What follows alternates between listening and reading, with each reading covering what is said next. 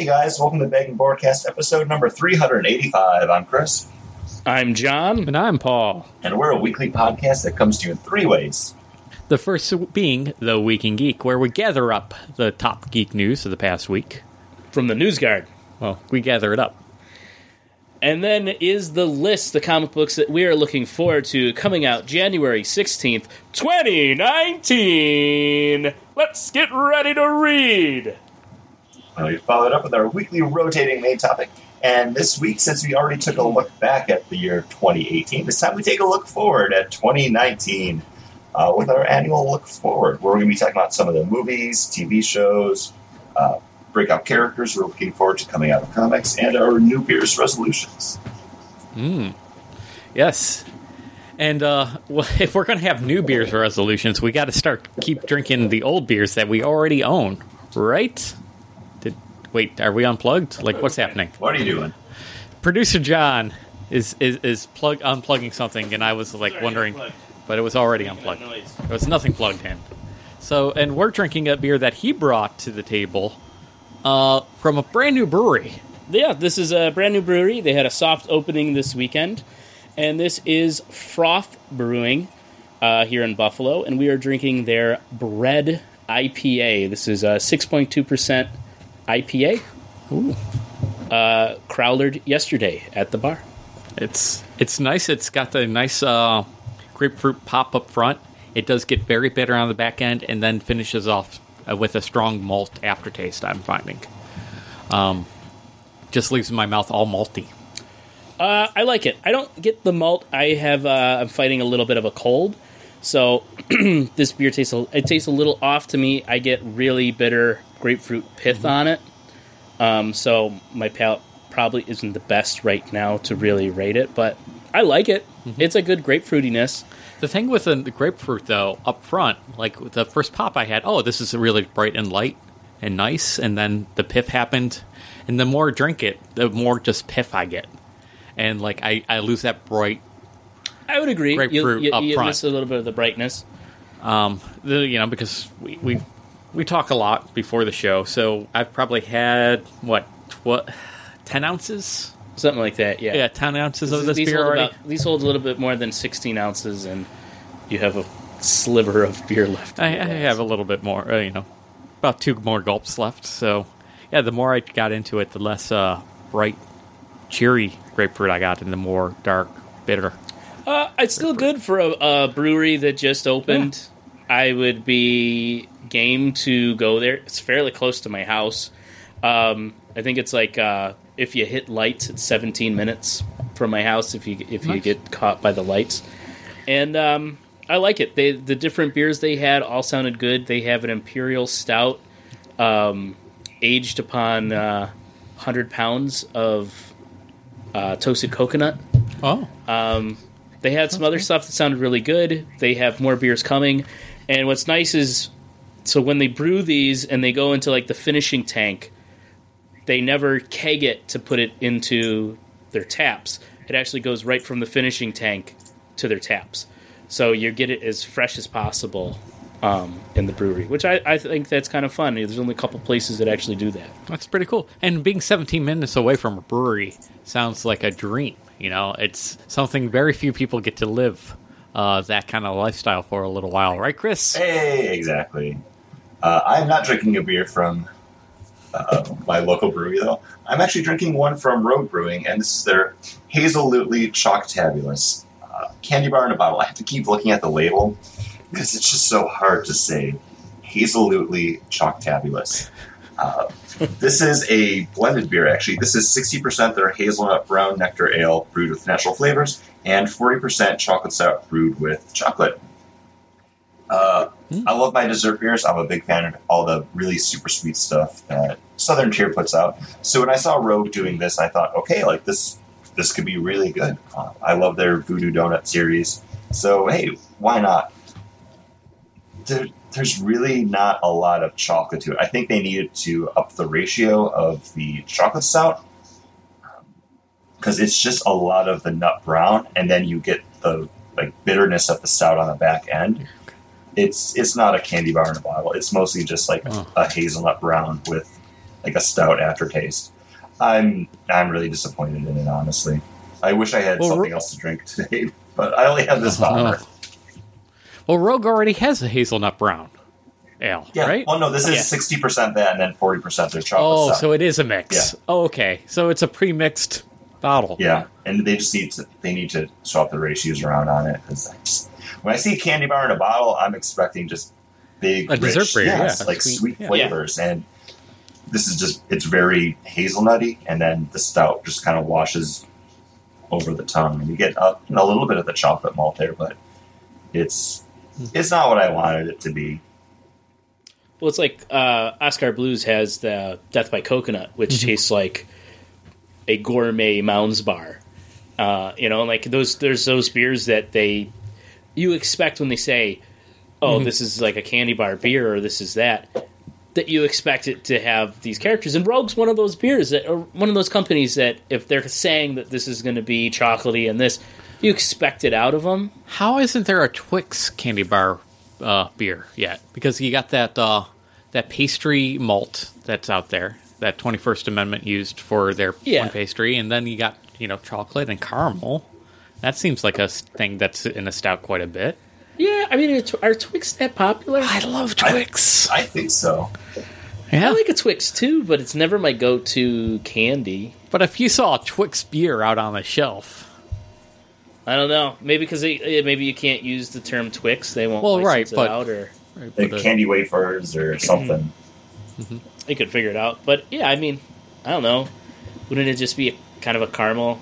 A chocolate caramel with that pastry malt, Yeah, as a finisher. I mean, I guess you would go like that cracker cookie kind of thing. I don't know. Who knows? I mean, that would be a bagged and board brew right there. Not out there for me. I don't know. At least. You know what I hate is we talk about these brews that we should brew, and then we never do it. And half of it's Scott. Old producer Scott. Next time I come up, we should talk to Scott. I haven't seen Scott in like 2 years now. Yeah. His kids are so old. They're collecting Social Security. They're adults now. It's weird. It's weird. You're coming up for her wedding, right? That was their retirement party. Yeah, that's all I got to say about my beer. All right. Well, let's go out to the news garden, guys, and gather up some news. Gonna dig up the news. Gotta dig it up. So the only real news, like I wanted to talk about, and Chris, you brought it up as like, maybe we should talk about it, maybe we shouldn't, and I thought it sparked good conversation, was Bungie Studios leaving Activision, like doing an early termination on their, I think, 10-year contract. And they're also getting to keep the Destiny IP.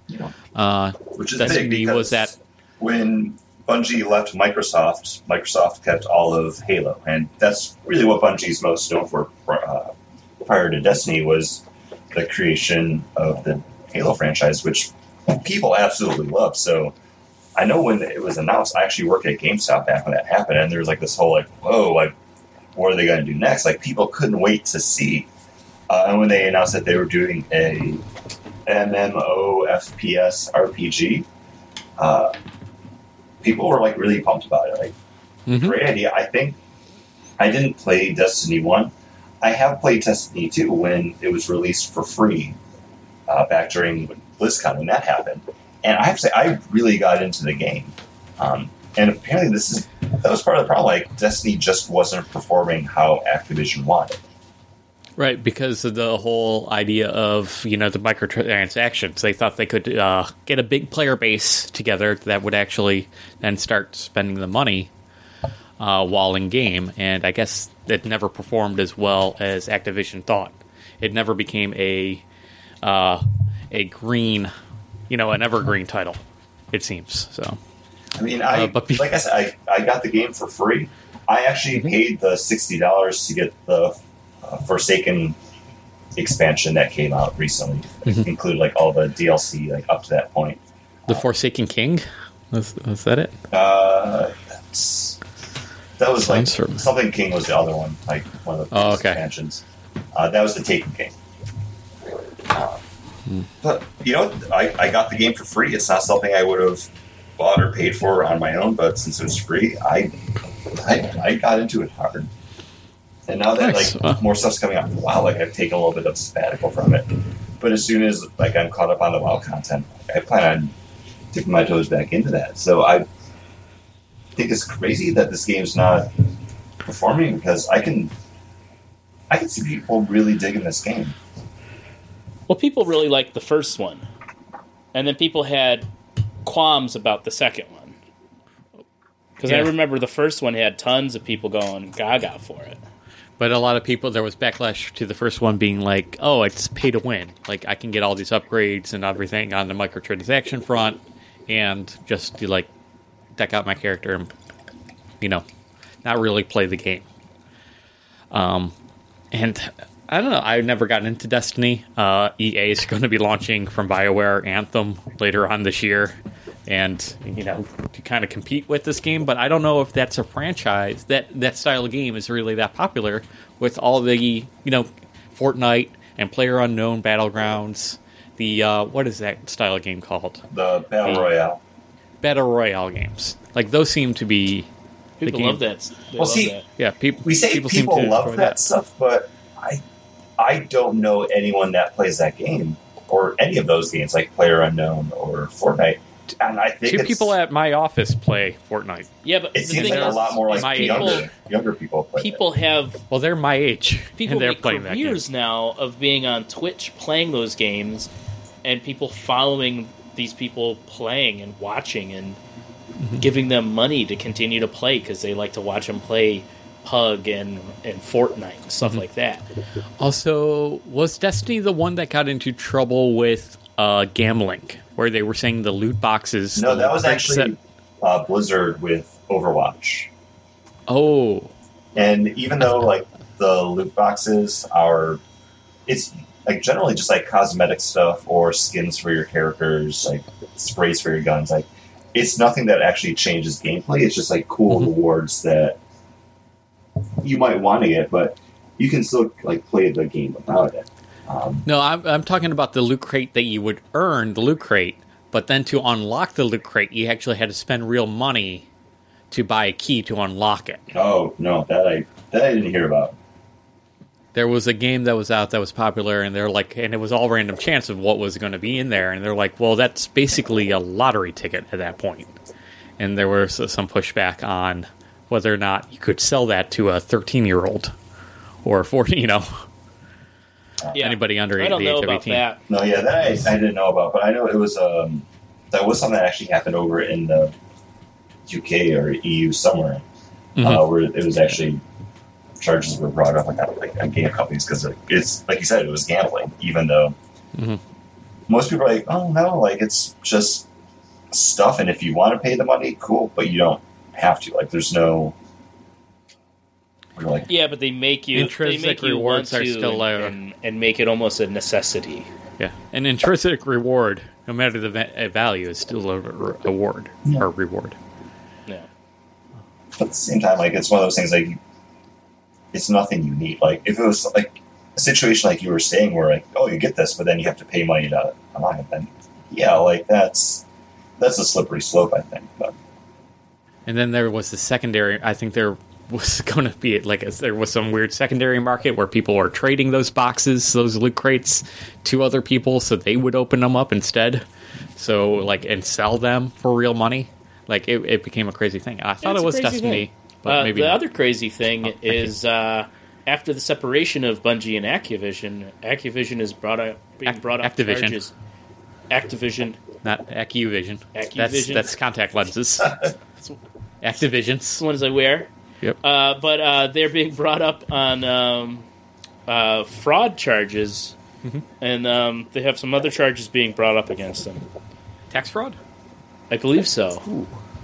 And I think that's kind of some of the reason why they were able to pull away from Activision. But interesting to see where all of this is going to pan out.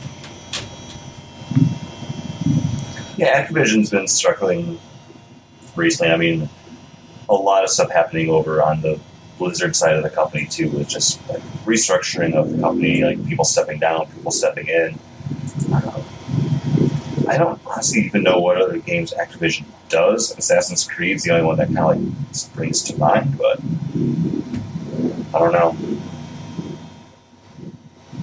Yeah. I mean, I used to have a ton of old Nintendo games back in the day. They had like a Marvel contract because I used to see that Activision pop up on that Wolverine crappy Nintendo game I had.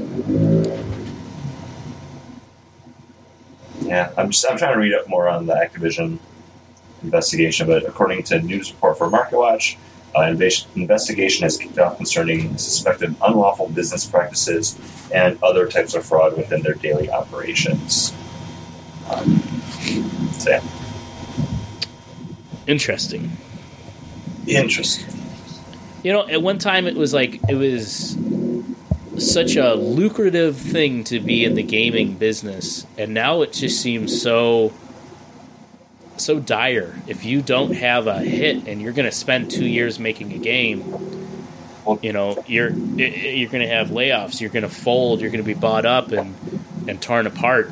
Well, that's and the it's thing. Like, there's so much time and money that has to go into a video game before it even comes out. Like, I don't blame any company for including microtransactions, just because you have to have something to start recovering that, like, right off the bat.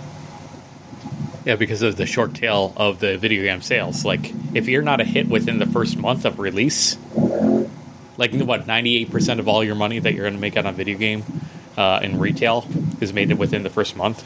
Yeah, I mean, like for most games. I mean, there's a constant release schedule, too, so there's always something coming out. Like, you need to have some sort of staying power.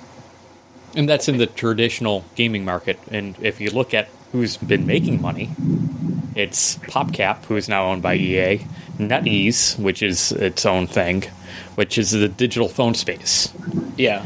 You know, those people are, you know, they release games, and with those microtransactions, they just constantly make money and shareholder value. So, and they're the ones that are gobbling up and creating, you know. But it's like with the top 3 games that the top 3 games that were up for the awards at the whatever the big Oscar of the games are was God of War, Spider-Man, and Red Dead 2. It's all, you know, and all single player stuff. All single player stuff, no microtransactions, and those are the games that people this year have been raving about. I'm playing Red Dead 2 now. Right. I love it. Like I can't wait to end the game because I want to see the story to the end. Mm-hmm. But at the same time, I'm like, oh man! But they're at the same time, the beta for their online stuff is coming up, and that's unlocked for people who own the game. So it's like, well, when I end that, I can still live in this world and do crazy different ventures and join people I know online and form a posse and go do adventures that way with my friends. So it's definitely interesting in that aspect, but like God of War won Best Game of the Year, you know? Right. Well, I think the games industry now is basically 2 separate industries that are lumped together because they're in the same area. It's almost like the games that we traditionally think of as video games, the ones that come out on consoles and PCs, the Red Dead Redemptions, the Spider-Mans, and the what was the other one that you said? God of War. Those are hardcover book releases. Microtransaction video, tablet and phone games are magazines. You know, they're cheap to get into, like $3, $1.99 at the newsstand. They're versus $50. They're the romance novels in the aisle checkout at the grocery store. Do they get a lot of people that buy them? Yes, more than the people that are buying the hardcover books now. Actually, yes. Well, and then, but then they keep also coming back because they'll go back the next month and buy the next issue too. Buy the next one in the series, and the hardcover book guys are like, we're going to get bought out by these romance magazines, guys, and that's what's going to happen. And maybe we have to make our industry stop producing just hardcovers. Let's do soft covers. Let's try to be more like the romance magazines. I think that's what we're seeing right now. I think we've been seeing that for the last couple of years. Yeah, and it's really coming to a head now with the big news of, Bungie leaving, and basically their next project is going to be even like something with NetEase, which is the Star Wars Battlefield. Was it Battlefield or Battlefront? Battlefront. Battlefront 2. Battlefront. With I their, mean, people threw up their arms and hated the amount of microtransactions. And if you were to just play the game and earn enough credits to unlock your Han Solo or this, you'd have to spend like 17,000 hours playing the game to do that, where you can spend $50 and buy the character. Like, and they were so aggressive with having to pay that. And plus, people who wanted that game, their other backlash was that we want a campaign mode. We don't want just online battle royale. Oh, that was Battlefront 1. Then. Well, even 2. 2 was the same issue? The exact same way. But 2 has a campaign. It does have a campaign. That's yes. because I bought 2. I didn't buy 1. But again, I 2 is the one where you have to spend a fortune in-game to unlock your characters. Well, the release of Diablo 3, we had the same issue with the loot drop system where you could go sell it on an actual marketplace. Remember that? The real world Yeah, they had the real world auction house, but that was Blizzard's way of combating people that were just doing that on their own, like outside of the game. It was basically just a way for them to not control the market, I want to say, because I think they did take 10% of the sale, but just have it be a legit way of people selling off the stuff that they did want and then people buying things that they did. But again, like, that was a case of, like, you didn't have to do it. Like, you could still just play through the game if you wanted. Before Blizzard folded that idea, and then they released what they called Loot 2.0, where they increased the drop rates for stuff. Right, I mentioned that because that is a company responding to a bad idea with a good idea, and it was really vitriol when it first released. It's gotten to the point where I mentioned it, and I could tell by John's look that he does not recall this thing happening at all. Well, I don't remember because he loves Diablo 3. I don't remember that in Diablo 3. I remember that for, like, Warcraft and stuff like that, they had that market. No, never real world money being exchanged on World of Warcraft. There was underground, backhanded ways to, like... Yeah, buy people would buy gold. But again, like, Blizzard came out with I don't know how, like... Because I'm just thinking of how you... I don't know how you would do that in... It was an actual thing within the game that was built in to the game. I don't remember. I honestly don't remember that. But I also never would have done that. You know why? Because Blizzard stepped in and said, oh, this is an issue with our player base, and they fixed the problem.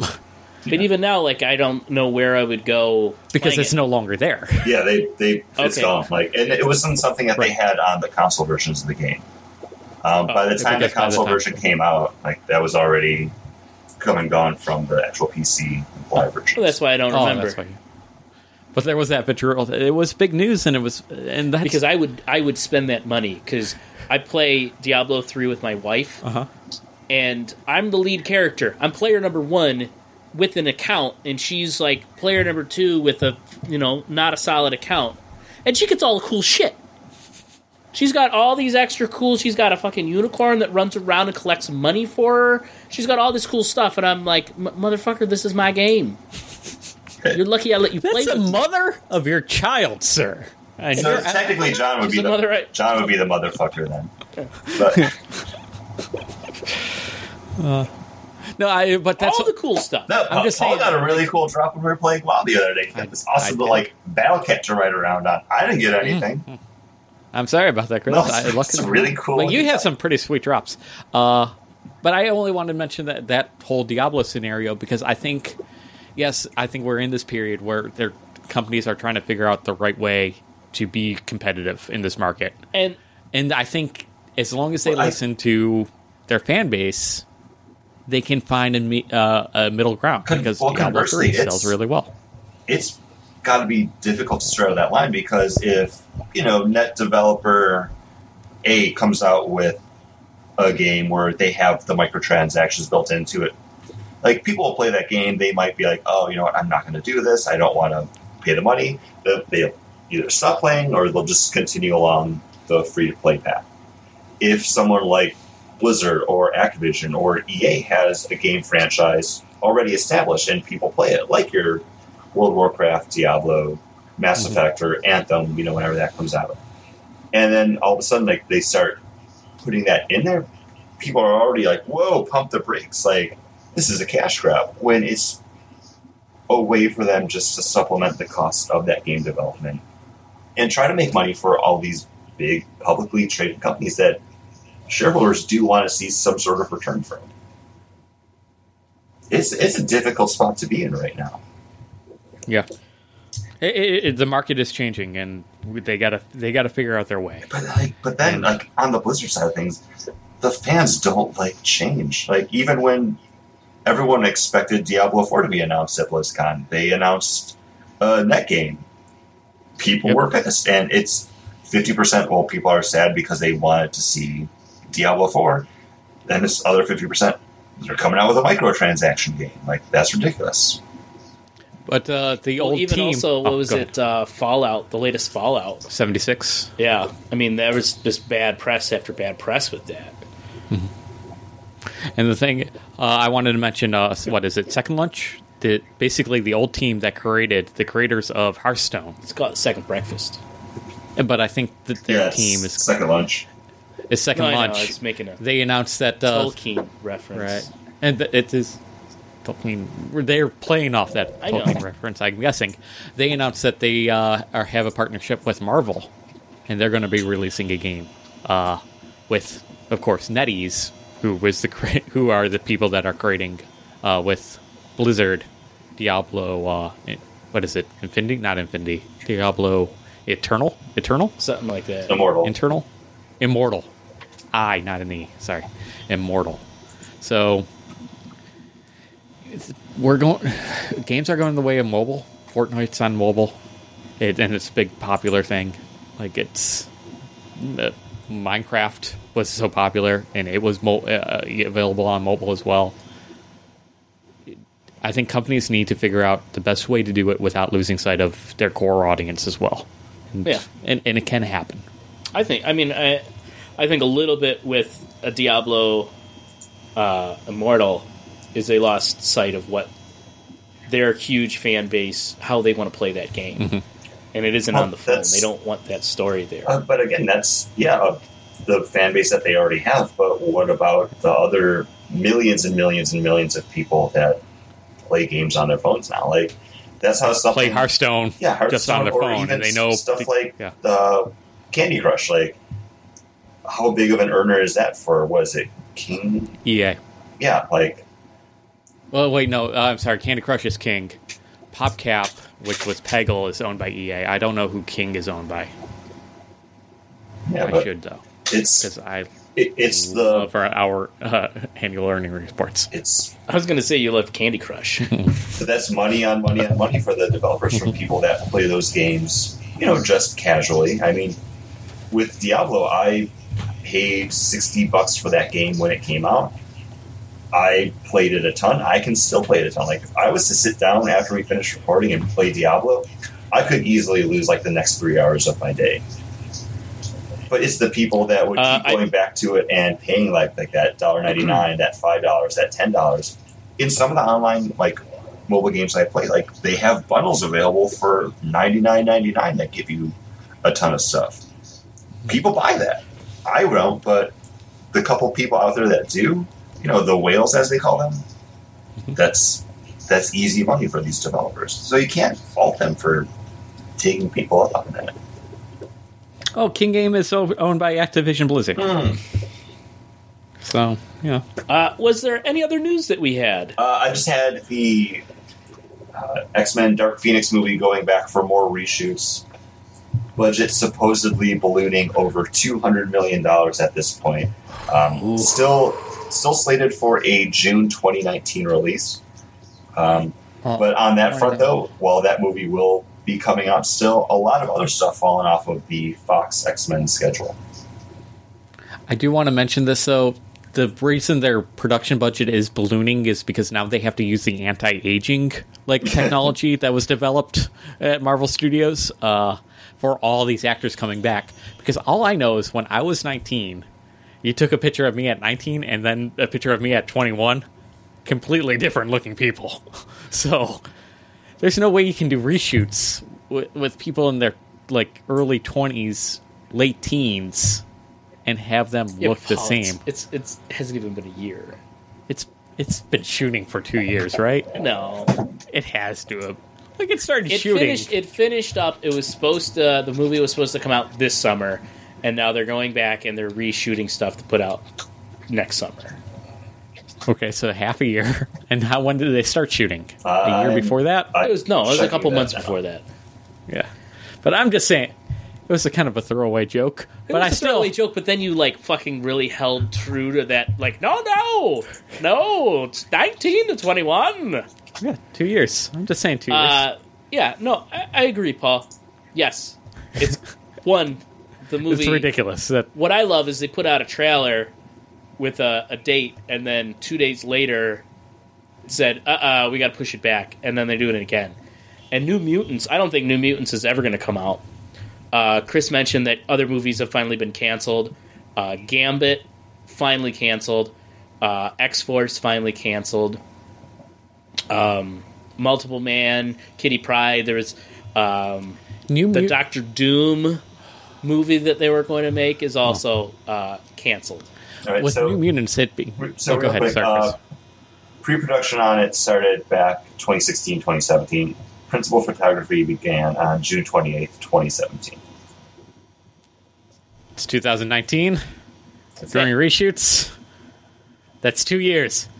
Thank you, Chris, for doing the legwork. Thank you, Wikipedia. I will not give you the $3 that you constantly harass me for, though. The thing is with New Mutants, would it be possible, because it looks so different from any kind of X-Men movie, it looks so you watch that trailer and you wouldn't know it was associated with the Marvel X-Men franchise at all, right? Yeah, well, there's that other movie that was coming out from Fox Studios about the kids with the powers being rounded up into camps that I thought was going to be New Mutants when I saw the trailer for it, and I was like, oh no, this is something else completely different dealing with. Yeah, it's a teen book series. Oh, I thought that was a television series called The Gifted. No, that's also... Well, that is, but that's in the X-Men world. Right. Oh, okay, there's another movie that isn't the X-Men world and was never part of the X-Men. No, but it looks exactly like it should be part of it. I Am Number 4? No, not I Am. There was the deal with Marvel, because Marvel owns rights for TV. But if they were to make those TV characters, they don't own the rights to the characters. It's something crazy like that. Mm-hmm. But Fox and Marvel worked out a deal for them to have the TV rights to do these things. And that's when we were going to get the Hellfire Club. We're getting this Gifted. How we got Legion. Mm-hmm. Which you really like, Legion. I do. I can't wait for Season 2. Season 2's been dragging its feet coming out. The movie was called The Darkest Minds. Yes. So I had to figure it out. With those, they made just some type of deal for that to happen, and who knows? Nobody still knows what Marvel got out of it. Everyone was saying Fantastic Four. I think it might have been something to do with maybe Black Panther. I don't know. Somewhere in those rights, they got something, and Fox got the TV stuff, and now they're buying them. So who cares? But I don't know. It's it's nutty in their sense. I could see New Mutants being able to cut off all references to the rest of the X-Men at least from that trailer, and it being its own weird, creepy horror movie. Yeah, and it being released on Netflix and because I think it's half the reason it went back is to add more references in and to try to make it more scary. Mm-hmm. But who knows now? Who cares? I mean, it's up in the air. I can't believe they're still trying to put this Dark Phoenix thing out. I think they need to just shelve it. They need to finish their quadrology? I don't know. Because at this point, they're saying, we have no faith in this movie. This movie sucks. Yeah. They have to be. This is the third time it's being pushed back with even more reshoots. There's something major wrong with it. Yes. You know what? They put out X-Men Apocalypse, which is awful. Awful. But Olivia Munn as Psylocke is decent. That's the 21-year-old boy in you from when she was on Attack of the Show. See, I stopped watching it when it became Attack of the Show. Whatever it was. Well, what was it before that, It was The Screensavers, which was a lot more techie and not as nerdy. Okay. what year was that out? 2001? Yeah, it was early aughts. Yeah. So because the tech sorry, I only remembered it as I know. Attack of the Show. Yeah, I'm because- surprised I was able to pull that name out of it. you did well. My You did well. ass You to did well. say that. Because that was when G4 and Tech TV merged. After that merger, that's when I fell off of the Tech TV because I used to watch Tech TV. I'm on the New Mutants Wikipedia page right now. And again, production for that one started in 2017. Pre-production back in 2014 to 2016. The first trailer for it, though, came out back in October 2017. Jeez. Reshoots Long time. reshoots for the film had begun at the end of September 2018. Confirming Simon Kinberg confirming they were mostly focused on making the film more frightening after a positive response to the horror-inspired trailer. So they went back to do more after people were like, oh, like, it doesn't look like an X-Men movie. So at that point, I feel like if they just change the people's names, because it is literally just like Magic, Wolfsbane, Cannonball, Sunspot, like it could just be Chamber. its own thing. Is Chamber? Chamber's not listed in it, no. Oh wow! I thought They did a Generation X movie, he would have been there. But Chamber's too much money. well, he just needs a It's scrapper on his scarf. face. Yeah, but you gotta, at one point you got to show his fire coming out of his head. But they do that out of the like washing machine or dryer or whatever that the kids in. That's the one you got to worry about because there's people who are young in that who are going to look way too old.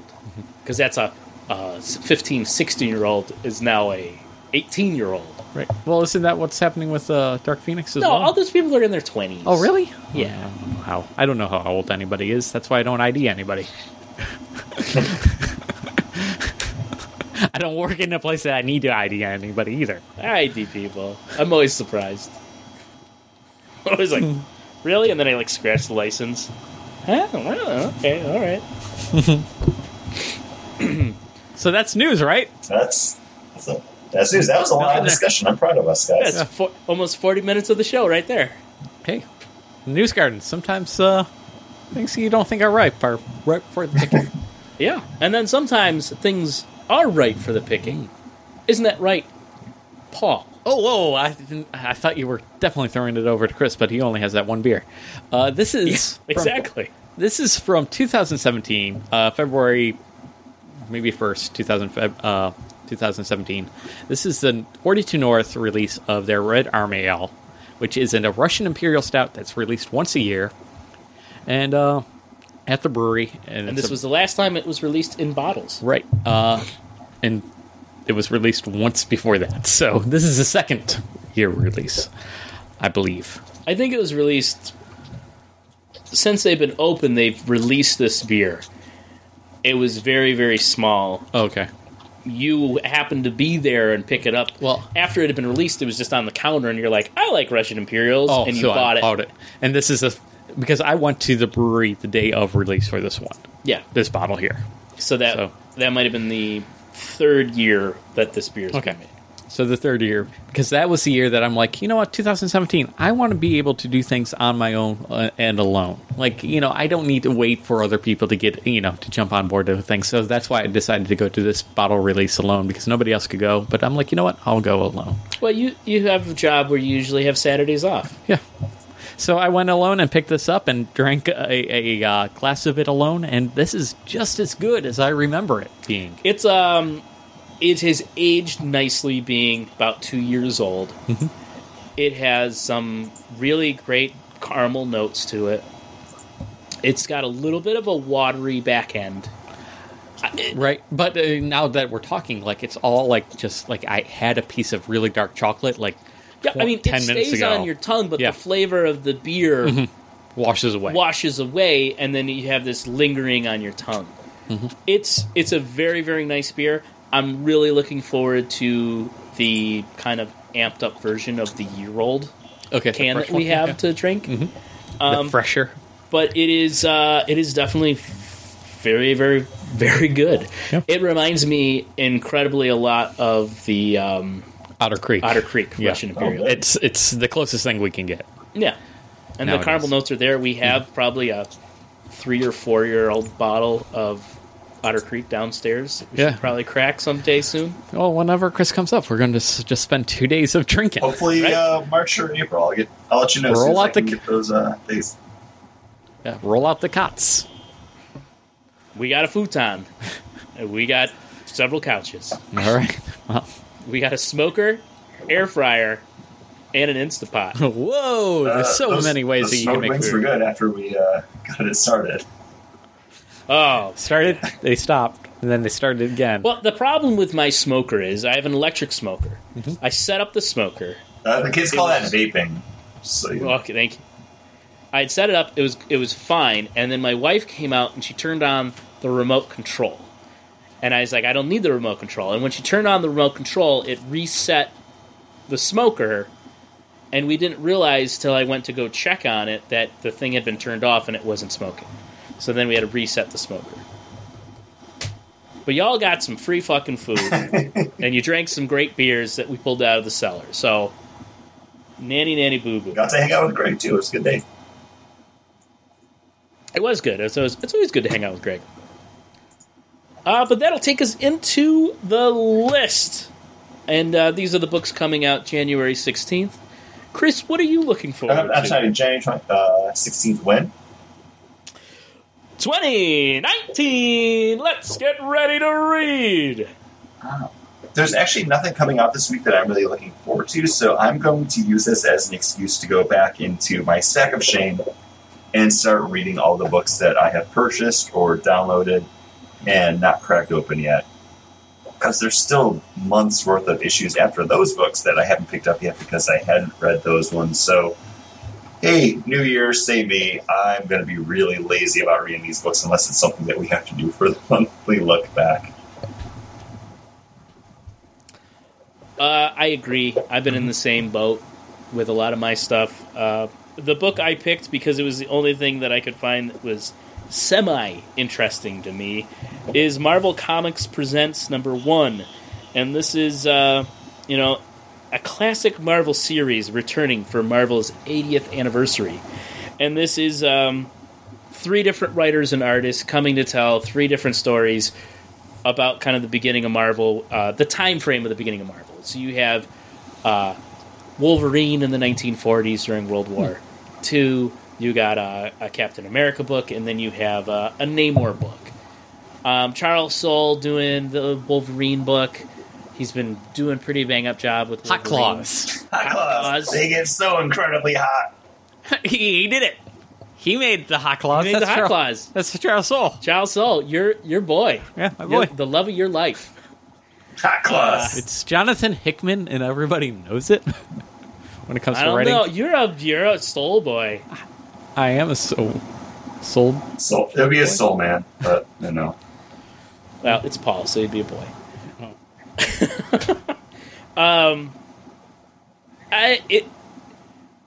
It's the only thing that I could find. I'd be in the same boat as Chris if I haven't picked back issues for like the last 5 trade and the last 5 of these. It's been a slow comic book tail end of the year, you know. Yeah, there's, like I kind of said in our look back, there's nothing that's really grabbed me. Did I mention that actually on the show or not? I don't know. What do you where I was like saying that, there's no book that I really feel like I missed out by not reading. Yeah, you didn't say that on the Like, show. there's I don't no think you book. even said that to us, like, pre-show. I thought I said it to you No. guys pre-show. Like when I was trying to make up my list of the comic books that I was look back at that were the best of the year. Because I'm like, I don't feel bad about missing really anything. No, when we were the diehard comic book fans, there were so many things happening that we couldn't not read them. Right. And we were buying stacks of comic books. There's so many things. I find it so hard to find a superhero comic book that engages me. Right. And brings me along. And Vendetti's last run on the Green Lantern books were the only thing that kind of came close to that. And even like Detective Comics with their stories, but even then they felt a little like they dragged a little bit. And I've had a hard time finding that same high that I used to have. I don't know if I've just gotten Mr. Miracle. Yeah, I've just gotten immune to the comic book drug, or but we've aged out of it and we've seen it before. Well, maybe you have gotten used to it. I think it's something that I think we talked about briefly before, but I think we have such a more available way to get that content now, just with like movies and TV shows.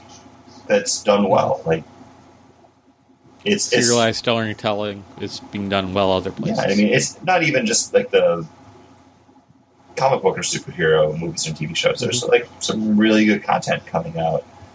Some of it we'll probably be talking about in our look forward segment, but I think I'm watching more TV and movies now than I was back when I was hardcore into the comic books. And even before we got back into comics, I was playing a lot more video games that took the place of the comics that I used to read. And after that, it was anime. Like, I think it's just kind of cyclical. Like, I still enjoy what I partake of, but right now it's just kind of waxing and waning. There's other things that may be a little bit more of a priority for me, but I still love comics. I still consider us a comic book podcast. You know, I'm champing at the bit for the next time that we can do a look back or trade policy, because that means, hey, I have a reason to go back and consume more of this art form that I do love. Right. And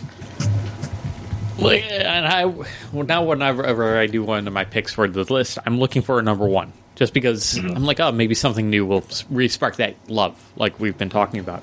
And my pick is Star Wars: Age of Republic Special number one.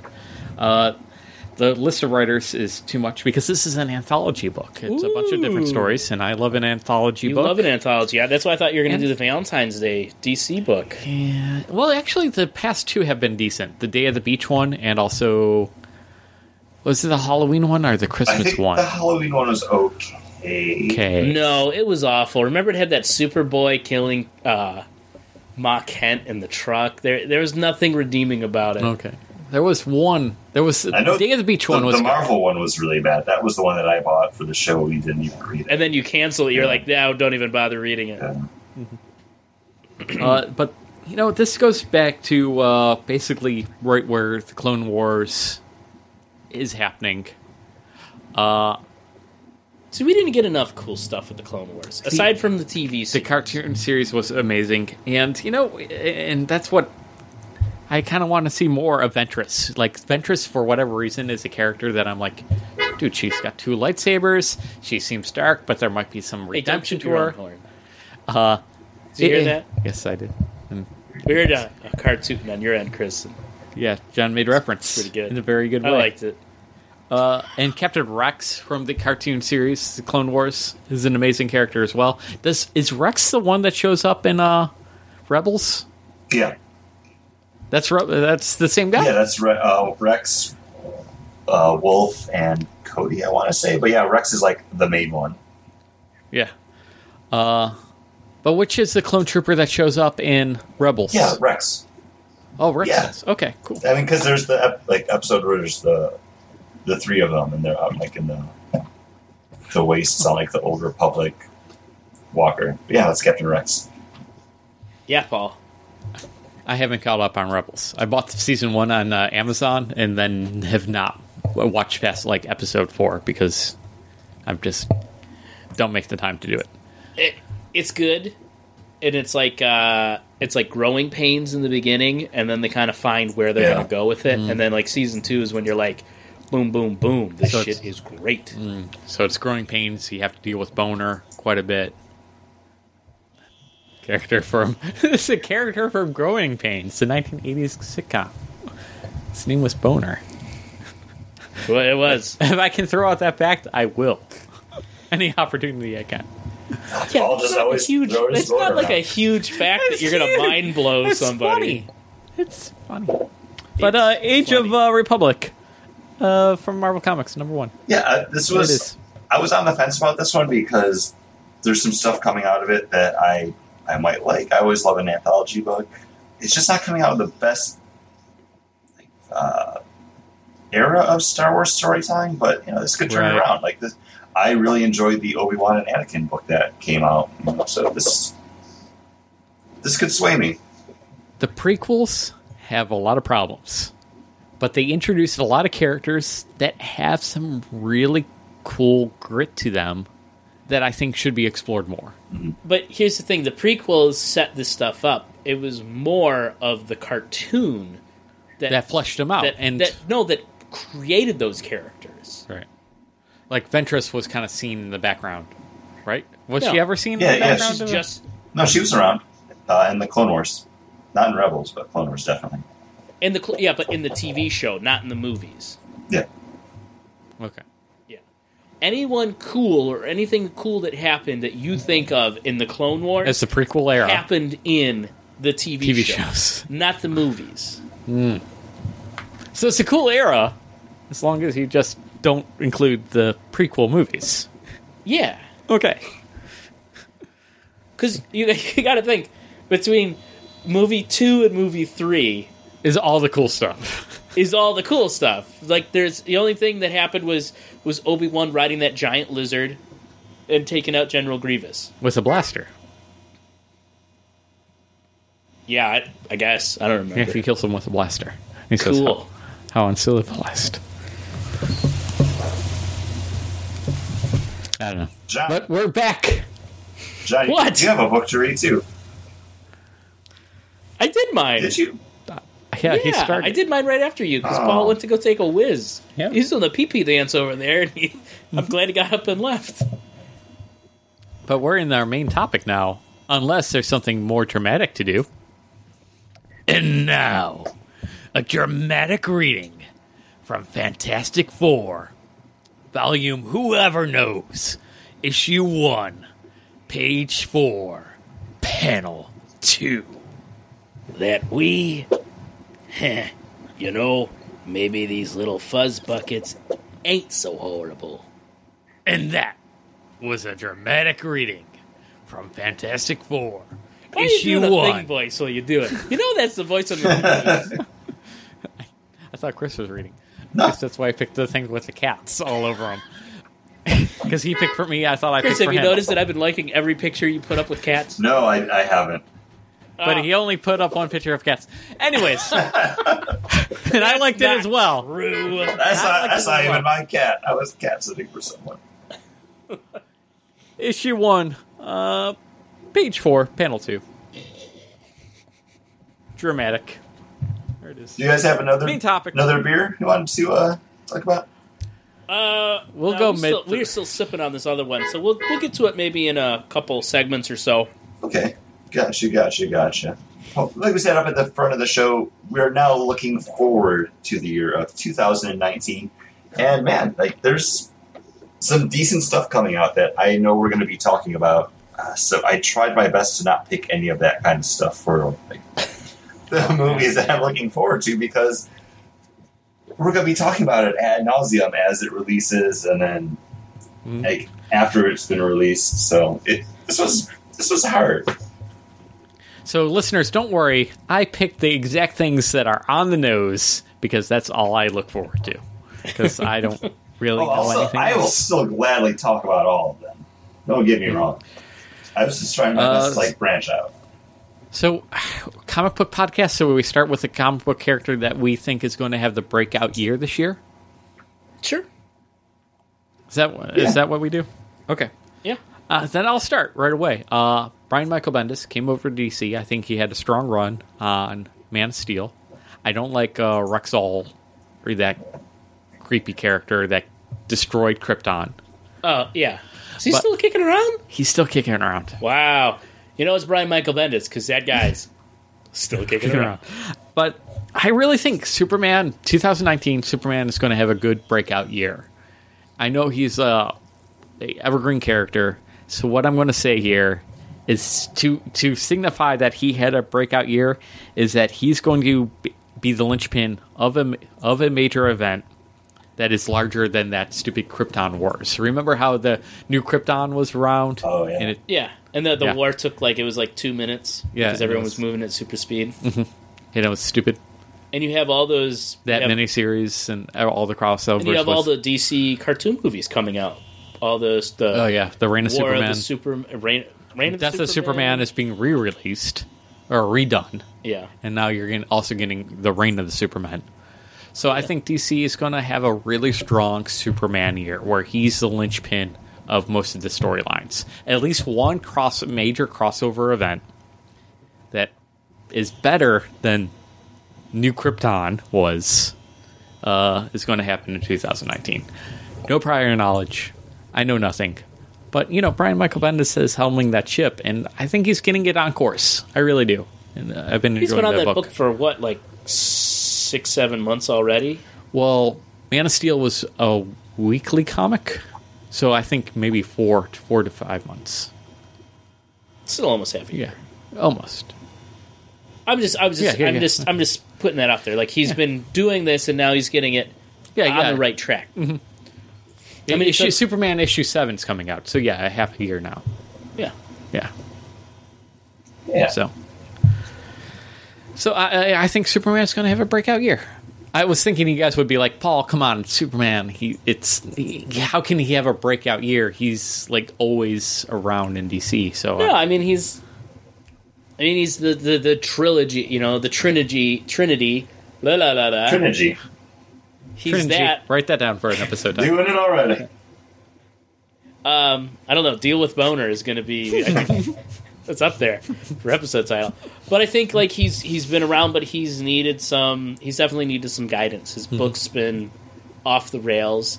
I think the most interesting stuff is when they killed the New 52 Superman and brought in Lois and Jonathan into this world and made him Superman, and now they got to kill off Jonathan. Him fighting with Lex Luthor, who's wearing the Superman-esque costume as well.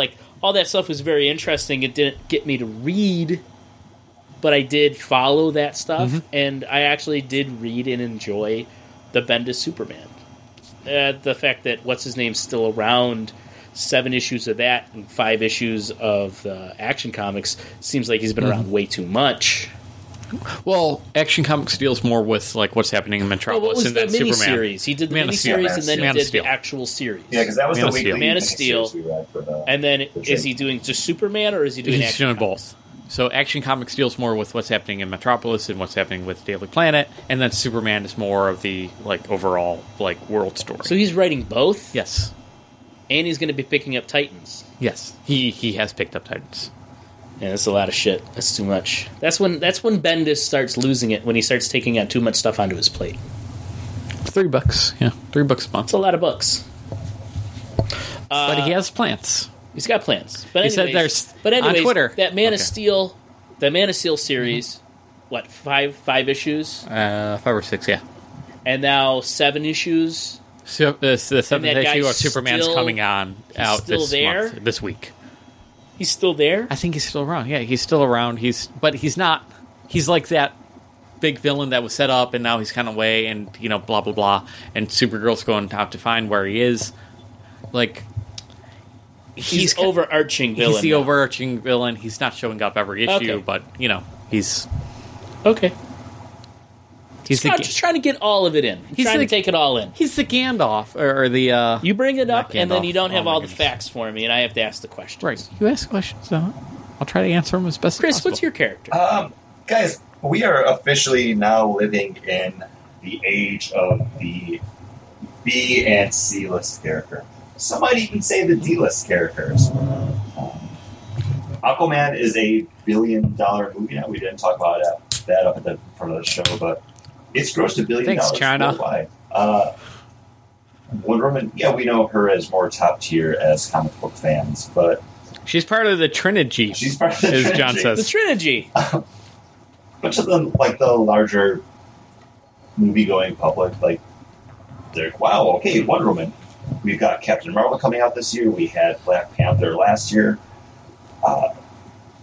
Characters like Deadpool and Harley Quinn are now part of the public lexicon. And I really think this year, also being in a movie, Shazam, a.k.a. the other original Captain Marvel, is going to have his time to shine. Man, I thought you were doing Aquaman. You really went full circle on this. I looped it around. But no. And I will say this, Chris, your pick is the same as mine. Wow. Is it because he can floss? He does floss. That dance that kids do? No, I don't know that dance because I'm too old. And you also don't play Fortnite. Ask the people you work with. I should. There was a floss cam at the Sabres game I went to. Listen, where they asked Katy Perry's tits, and that came out with a Katy Perry thing. Did it? Yeah. Yeah, it was a little kid with a knapsack did the floss, and that was the big shit. Oh, don't realize. Yep. That would be too long of a title, but I do like that. The little kid with a knapsack, and that was the big shit. But no, I think... I thought you were going to say you like Katy Perry's tits. I mean, that's just a statement of fact. That doesn't work as a title. I don't know. I don't necessarily see this translating over into the comic book side of things. They've tried multiple times just to scream Shazam to the skies, and just lightning's never struck with it. But I think... Ooh, nicely done. Thank you. I think this year, it's going to open people up more to the fact that, hey, there are more DC characters out there besides Superman and Batman that we keep getting the movies for. People already are starting to love and appreciate the other random characters, like Flash and Captain Cold, like Black Canary, Arrow. They all have popular series that have been running for years now. I think it's good maybe that Justice League failed, because now it's making Warner Brothers and DC focus on more character than just spectacle. And I think that's what they need. Yeah, and I mean, we have a Shazam series that just started that isn't bad. I enjoyed it when we do Is it Jeff Johns, the last right? 3 months Gary Frank? Look back for comic books. We can review it. I believe it is Jeff Johns. Well, because didn't they do a Shazam before that we didn't like because it was just Billy being really mean spirited? Yeah, right. Yeah. It was the one that was the backup issues in Justice League, and that was 4 years ago. Okay. Mm-hmm. Yeah, because they tried to make him a punk kid. Yeah, he was like the bad apple kid that nobody wanted to adopt. Yeah. This one, he's a little more. He needs to be Rapunzel. Yeah, He's a little more innocent. Yeah. And I will say that about basically every character. They need to be a little bit more Rapunzel, because that's just what I believe.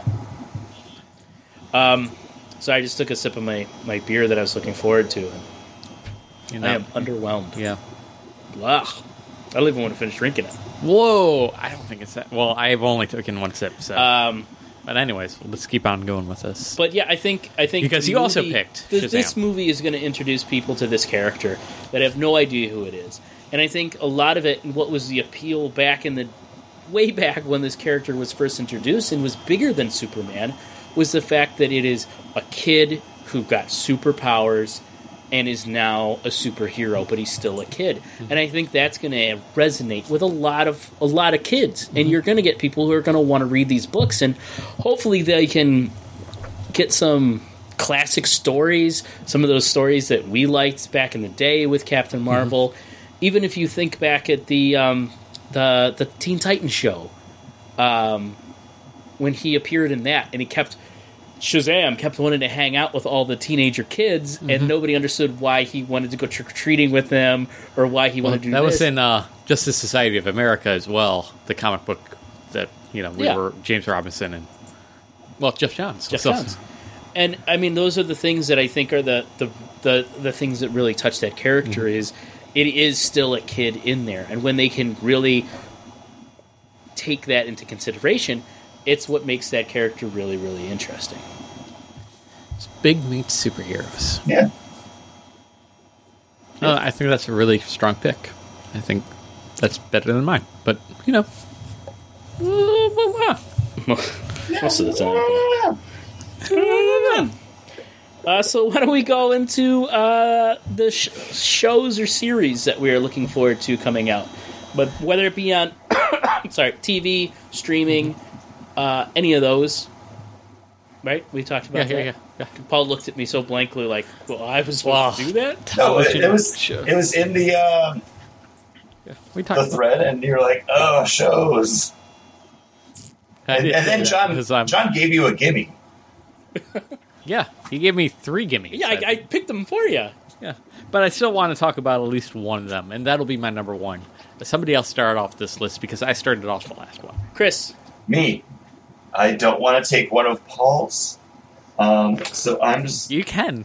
You may. Because I might not mention it. Honestly, I don't remember what else was given in that besides the big one. So I'm going to go... So I'm looking at my notes, and I did a lot of shorthand. I don't know what it means now. I'm going to go with the ending, the part 2 of season 4 of Unbreakable Kimmy Schmidt over on Netflix. I've really enjoyed this show, coming from Tina Fey and Robert Carlock, co-conspirators over on 30 Rock, another one of my all-time favorite TV shows. Unbreakable Kimmy Schmidt, it took me a couple episodes to get into it. It tried to just be ridiculous and then real world, but then they just kind of doubled down like they did on 30 Rock with, no, everyone in this world's crazy, just lean into it. It became a lot of fun, and I was really sad to hear that they were only going to have 4 seasons.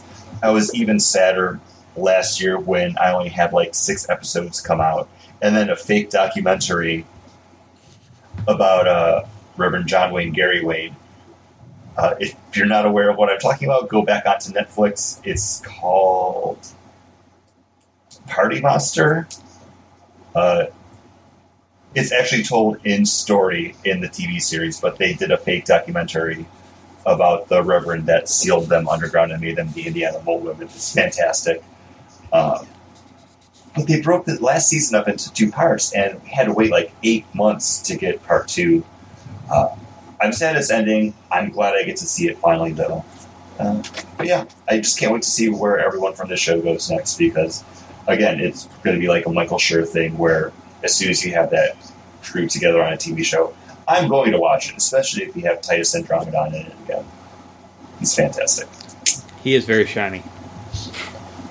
I've never gotten into Kimmy Schmidt. I know my wife watches it. Carol Kane is like the crazy landlord. Fantastic. Everything about this show just sings. Like everyone I've seen in it, she and just the clips that I've seen, I've liked it. I've just never gotten around to sitting down and watching it. When Carol Kane enters the scene, does she just yell liar? She yells a lot of random stuff. Like at one point in season 3, she's tied herself to a bulldozer and she's yelling at like a rat carrying a piece of pizza to come save her. Like she's actually like batshit crazy in the show. Man. Wait a second, a rat or a rat of unusual size? It's just a regular rat. It's Pizza Rat. It's a recurring character. Okay. Everyone just leans into it so well. I'm sorry, with Carol King, I'm going to keep on making Princess Bride's references. That's okay. all I'm going to do. She's actually aged to the point where she does look like the witch. She looks like that witch, or she look like the grandma in Addams Family. Combination of both. I forgot she was combination of both. I keep on trying to convince Kate. I want to dress up as Gomez Addams, and I want Kate to dress up as Morticia Addams because you want to see that cleavage out and about. Well, one. Why aren't you dressing up as Wednesday? I do love Wednesday. But when I growing up in a one TV household, as I did, and I'm going to talk about this is not a 90s television series, but for whatever reason, the Addams Family, Morticia and Gomez Addams, was the pinnacle of romance for me growing up. I'm like, that is couples goals right there. They just love each other. Are you saying your pick for movies is going to be the Addams Family animated coming out? Because it does look really good. Is it? Yeah. There's a movie coming out? Yeah, animated movie. It looks fucking fantastic. Oscar Isaac. Yeah, like really good voice casting too. I should pick that. You should pick that. And what's this? Is that a movie? Yeah, it's a movie. Oh, I'm going to pick that. Yeah, go for it. Pick that. I know nothing about it except for what you guys just talked to me about. But yes, everything seems awesome. No, well, one of us is talking. You can just Google it because it's got. I will Google it. Yeah, look it up. My pick is going to be the last and final season of Game of Thrones. It's a series that I really enjoy. I tried to read the books. Those are tough. Mm-hmm. Those are very tough. But I've watched the series. I think by the time the third season was out, I went and watched first 2 seasons, and then from 4 on is one that I've been keeping up with it. But it's actually something that like my dad and I started getting together, and then when I met my wife, all 3 of us would get together and watch the series together. Just have a fun time. We would get we'd get a pizza, or we'd get dinner, and we'd sit and we'd watch the series. So I'm looking forward to the final conclusion of this. Not only that, it's only 6 episodes long, and each episode's almost 2 hours long, if not 2 hours long. So you're almost getting like a movie's worth of a show for the entire season. And then after Carnival, isn't this the most expensive show that HBO's done, or was that Rome? I think Carnival. I think Rome was really expensive, but yeah, this is the most expensive. But it's also the thing that, like, when it airs, they'll crash their their servers on online use because they have HBO Go and they have HBO Now. HBO Now, they actually got together with the company that created and does the baseball app where people can watch the baseball games live, and you'd have millions of people watching like Oakland A's play a game, but it actually crashed when people went to watch Game of Thrones. Like, there was too many people got HBO Now and just broke the system. I'm just so happy John knows that the Oakland A's are a baseball team. So proud of them. You know, we play a lot really dumb with sports with you, but both Chris and I do know things about sports. I know. And we just love to drive you crazy. You do drive me crazy with it. So annoying. But it's I'm looking forward to where they left off last season. I guess they're like 4-year-olds with me with the whole sports things. Like to play I was hanging out with a 4-year-old, so I know how they drive people crazy. Hey, sports. We like to play games like in the Super Bowl. Yeah. The best sports game we've ever played is the game we've played on you. It's like the sports games were inside of us the whole time. Yeah. The real sports games were the friends Swish, we made along 3 the points. way. That's called a hat trick. Excuse me. All right. So I'm going to ask this question: which one is somebody else not going to talk about? Either Sabrina the Teenage Witch season 2 or Stranger Things season 3. Go for both yeah, of them. Say they're both on my list, but I have other things to talk about. So go for it. So I'm going to go with Stranger Things season 3. I think I got more to talk about with Sabrina. So I'm going with Sabrina. Yeah, but this is your number 3. If you got more things to talk about Sabrina, yeah, but I got other shows that I want to talk about more than both of them. So Sabrina the Teenage Witch left off with a really good cliffhanger before the Christmas episode, by the way. Before the Christmas episode. Which is basically part of the series. Yeah, so you have to watch it's it. must watch. It's definitely much watch. But she signs her name in the black... Sorry. Spoilers! Spoilers! She signs her name in the black book. Her hair turns white. She's no longer blonde. And at which point, when she's signing her name in the black book, I'm yelling, no, no, no, no, no. And Kate's like hitting me to shut me up. And I can't stop saying no to the television screen. The only thing that bugged me about that series was looking at all of the other signatures that came before hers and then seeing her sign her name and be like, your penmanship needs work. Well, you know, she's young. They were She didn't all work on- teenagers when they signed their names in the book, though. Yeah, but she was They're never all that 16. excited. She was never that excited about signing her name in that book, so she never took her 3-ring binder and just kept on signing her name over and over. She's on the doing top. MASH with Satan. Yeah, she was never that excited.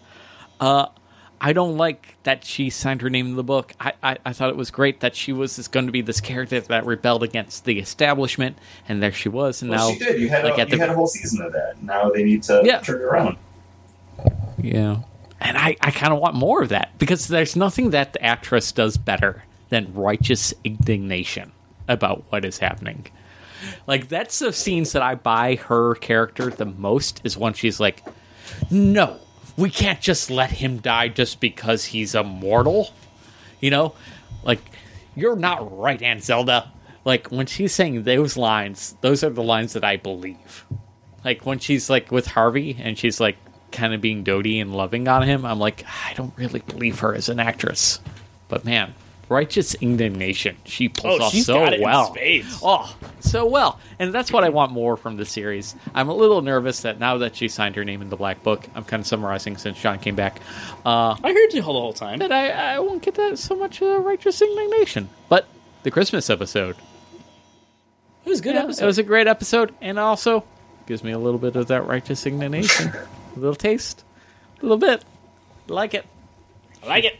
Like it. So I'm looking forward to season 2 so much more than a little bit more, just a tiny bit more than Stranger Things hanging out in a shopping mall, because shopping malls are just tax shelters that need to die. There we go.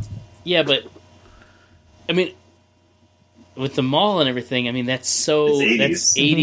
Yeah. It's 80s. That's 80 movies. Like, I love Shopping mall? Shopping mall. Yeah, shopping mall. It's fucking fantastic. It's such a Day of the Dead? Such a good bad movie. Day of the Dead, yeah. Classic again. Also in the mall. The hit Canadian pop song, Let's Go to the Mall. Yes. If you may. I may not. I can't think of the name of the movie. The greatest episode of Are You Afraid of the Dark, right. The one where it's the pinball machine game. Are you thinking about Mallrats? Which happens No, I wasn't. Okay. I was thinking. Also, I was thinking of Mannequin. But that was in the 90s, Mallrats. And also, I guess, Are You Afraid of the Dark, that episode where it's a pinball machine that happens all in the mall. But late 80s, 90s. It all fits into mall culture. Yeah. Shopping mall's really good, though. And Mannequin. There you go. Mannequin. Chris, So, you're number 2. Again, let me go to the list.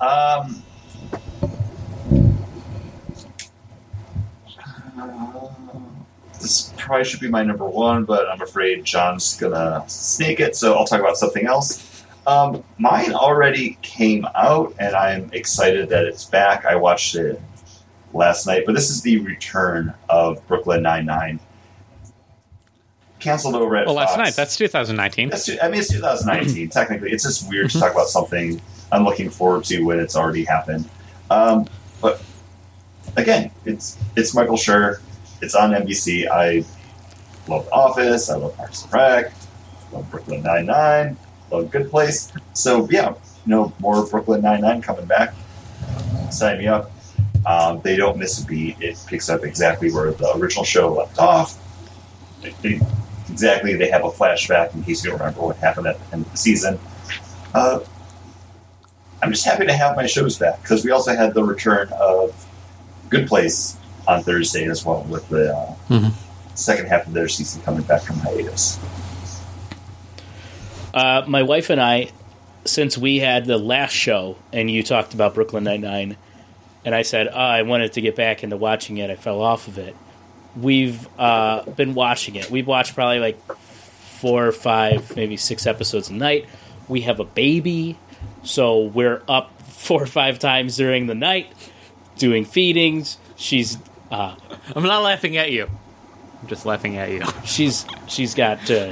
I'm feeding the baby. She's pumping her breast. She's collecting all the milk for the baby. And what's the on arm motions that John does is hey, that's the thing. Listen, you haven't seen this. It's a sight.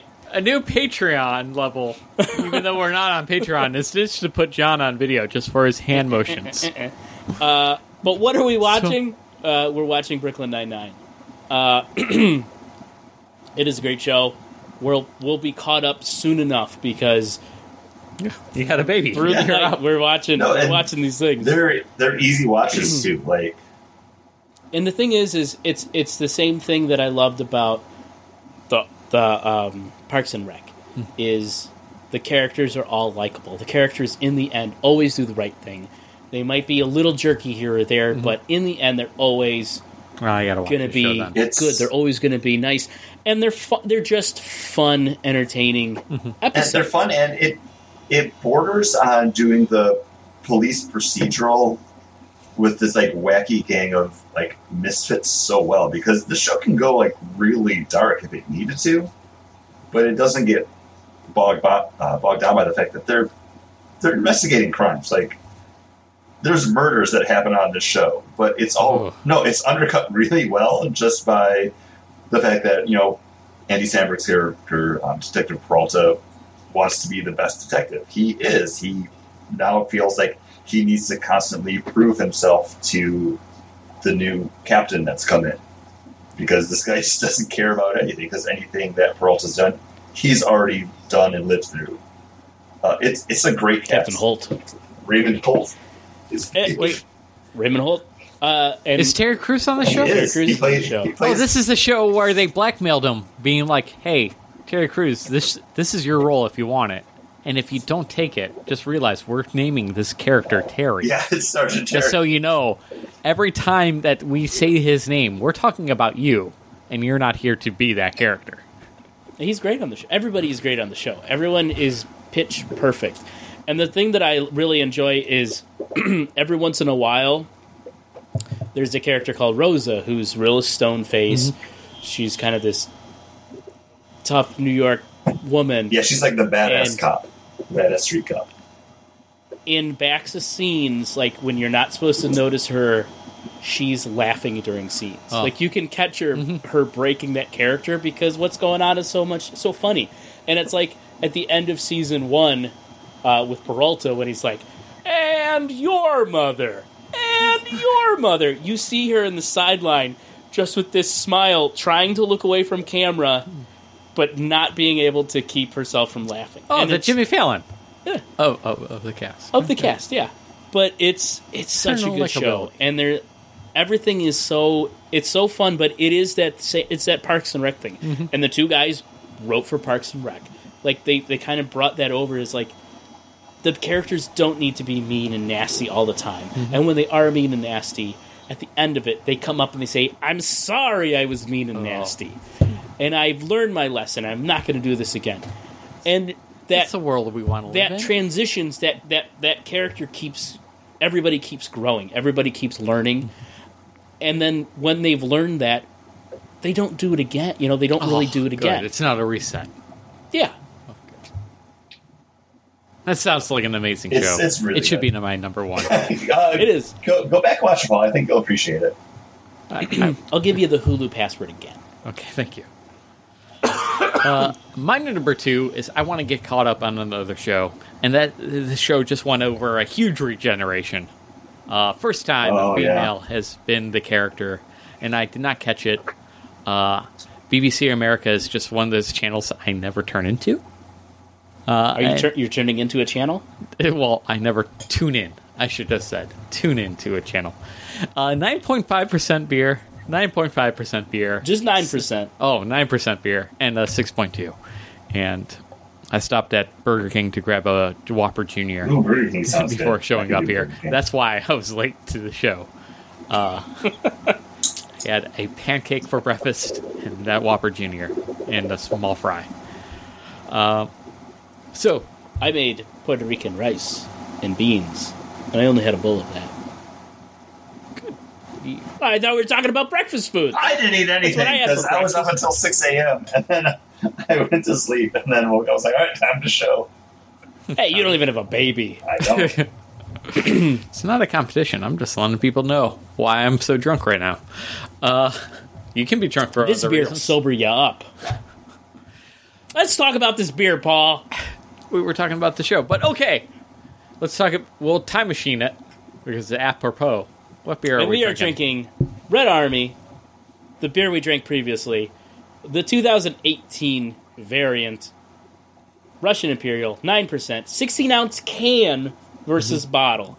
And I thought the can would hold up better than the bottle, and by God, I was wrong. This beer is lousy.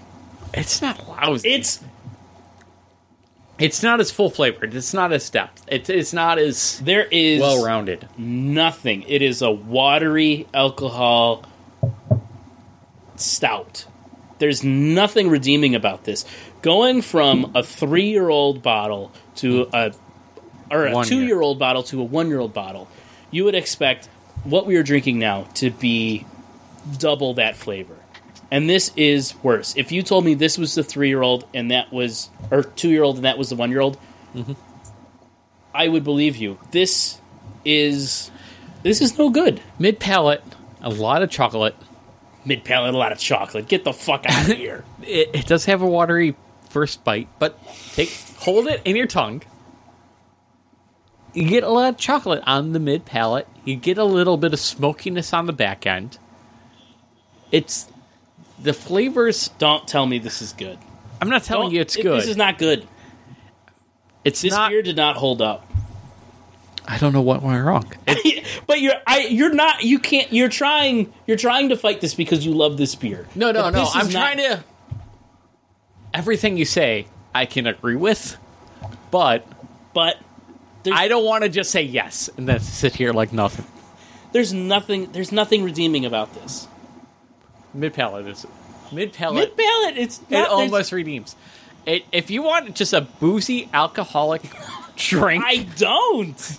Like, go ahead and get can to of this. beer. I sent you home with your can. Yes, I brought my can, and you're sending me home with mine. And I will not feel bad about drinking it later when I just want to drink. Screw it. Pop it open. Hey, where's your beer? Your beer. Yeah, we haven't talked about it yet. I'm still legit on being able to do it. I'm still gonna drink it. When Chris and I are online and we're playing World of Warcraft together, maybe I'll pop this open and be like, "This is my drink for the day." And it's not. There's no flavor that I'm like disgusted by. There's nothing wrong with it bad. where I'm I gotta toss this out. It's not good. It's not as good as that. It's a mediocre stout. It's a mediocre stout. Thank you. It's a less than. It's an also and of what we just had. It's. Oh, guys, I'm a stout too. Yes. Oh, guys, I'm a stout too. It's one of those beers where it's an off year for them. It's not great. It has good chocolate notes, mid-palate wise. It comes in with a smokiness on the back end, but up front, there's nothing. It does feel watery in the mouthfeel. I've had worse stouts. I've had a ton of better stouts, but that's because we drink quite a bit. And apparently, from talking with John this episode, I drink quite a bit more than John. But would I rather have a better half? Yes. Would I rather have anything else? There's some stouts that I wouldn't want a Guinness more than this. I would drink a Guinness over this. I wouldn't have a Guinness more than this. I totally would. Okay. Well, good for you. What man. about this? A Guinness is smooth. It's rich. It's easy drinking. It's rich mouthfeel. It's not rich flavor wise. It's as decent of a flavor as this. This is. There's nothing to this. Back end. There's so much more dark chocolate. Back end. You said middle of the palate. Middle of the palate. You got that chocolate. The back end with the smoky richness is There's no smoky richness. It's a light watered down molasses that rolls on the middle of the palate, and then just kind of goes. I'm acrid. I don't get acrid. It's just because I've had acrid beers, and I say that. I honestly, and I will review them as earwax. I've continued to sip on this to see if it changes at all. If I get acclimated to it, and there's nothing there. I don't want to drink any more of this. I keep on drinking it, and I don't hate it, and I've most of the way through. You don't. There's nothing to it. That's why you don't hate it. It's because it just is. I would drink a Guinness over this. I would drink almost any stout over this. Would you put whipped cream on your Guinness and then drink that Guinness? No, I wouldn't put whipped cream on it. Sorry. You know how defaced I was when I went to my local bar that I was a regular at. And went up with Greg, and the bartender, he goes, "Can you put a thing of whipped cream on it?" And she looked at me, and I was like, "I'm sorry." He's our only listener, and you're throwing him under the bus. Extra tip. I tipped her extra and I said, "I'm sorry. I'm sorry." As for whipped cream on his Guinness. Still enjoying this more than I would just a plain Guinness. Because, you know why? Because a plain Guinness I can get at any time. This is... It's a hair above. No, you stood in line in February in the cold to get this, and it didn't hold up. There's nothing about this that holds up. It doesn't hold up to that. And that's what it's supposed to taste like. It's supposed to taste like a better version than that 2-year-old. Well, and this is less than. This 2-year-old, maybe it should have aged into it. I don't know. It's less than the 2017. I will say that. Yes, I agree. Because 2017, rich, full-bodied throughout. This is watery up front. I don't mind it. Mid-palate and aftertaste, though. We're just going to keep going around in circles. Yeah. We will agree to disagree. I will... And where are we on the show? Well, I was going to just talk about the beer that I would have been drinking today, but I drank it the other night after I got home. And this is actually a beer we had talked about previously on the show at the beginning of 2018. But this is a collaboration between Wyeha Stefan, the oldest brewery in the world, started operation in 1040, and Sierra Nevada. And this was their Brow Pact. Picked up a bottle. It was a bomber for $1.99 at my local beer store. What a great bargain! I know why it was $1.99 because it had definitely been out on the shelf for far too long. As soon as I started to pour it, it just foamed up right away. It was a really thick, like bready, yeasty head on the top of it. I really had to let it sit for a while before I could actually try to pour in a little bit more, and then I could let that sit. You still got it's almost a year. It's almost a year old, Chris. You still got a little bit of like that farmhouse spice from it, but it was just so watery. Everything else from the beer was gone. I regret paying the $1.99 for it. I mean, it was something to drink at night instead of water, I guess.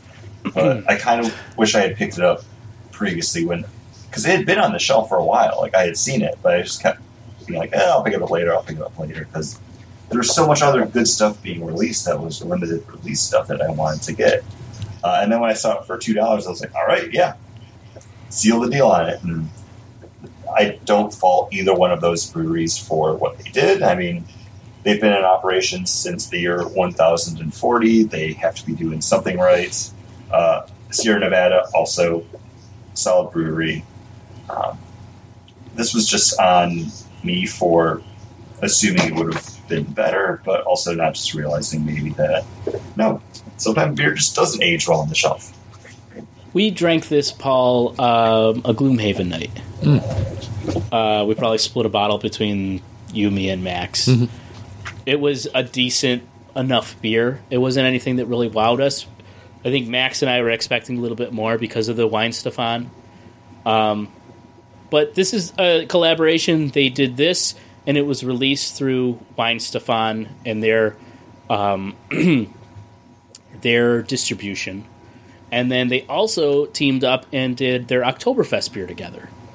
So this beer, I believe, came out in March, April, and then the Oktoberfest beer came out in end of August. The Oktoberfest beer was pretty decent. It wasn't outstanding. I expected a little bit more out of it from them. But yeah, I mean, it's Wine Stefan. You pick up any of their normal beers, they're going to have just classic German-style beers. Right now, you can probably find they do a gift set where it's 5 of their kind of bomber bottles in a really beautiful German beer glass for $15.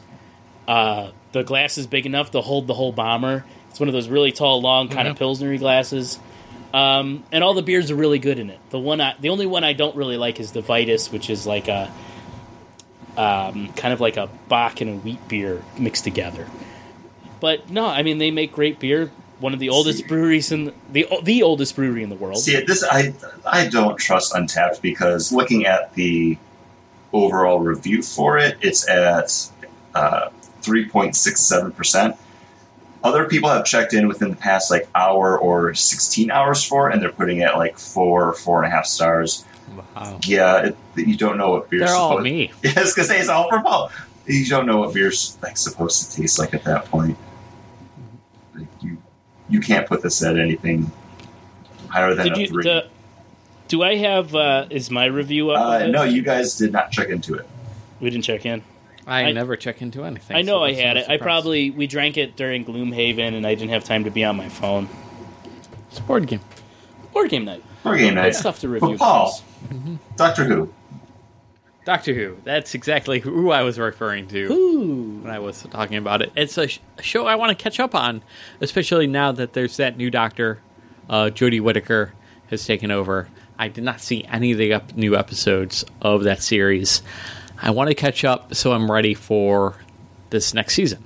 I know there's going to be a new showrunner coming up, so I think the new showrunner started with her. I think it was like half and half. Like Stephen Moffat was still. I don't think Stephen Moffat had anything to do with it. Really?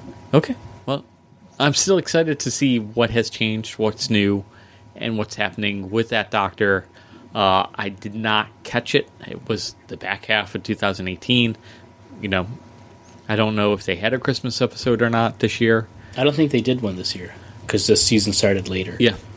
So, all the reason why I'm excited to catch it now in 2019. Like, and to go back and catch the last half of 2018. There's more. It's another one of those things like when you saw the transition from Eccleston into David Tennant. And David Tennant spent most of the first episode asleep, and he still had more gravitas than Eccleston. It's the same thing with Capaldi. And Capaldi, I think, suffered from writing, and they didn't exactly know what to do with that character. Mm-hmm. And he just wore that black suit with a shirt with the inside of the coat had this bright red. With Jodie taking over this character, she wears that first episode. She wears his suit like the whole episode, and then at the end she does the doctor thing and creates her new episode. And as soon as she walks out in that new episode, you go, God damn, that's a Doctor Who costume. Like everything about her, you're like, that pops. That's iconic. Mm-hmm. Just a black suit with a collar buttoned all the way to the top with no tie and an angry Irishman. It's not right. It's not iconic. Her costume, iconic.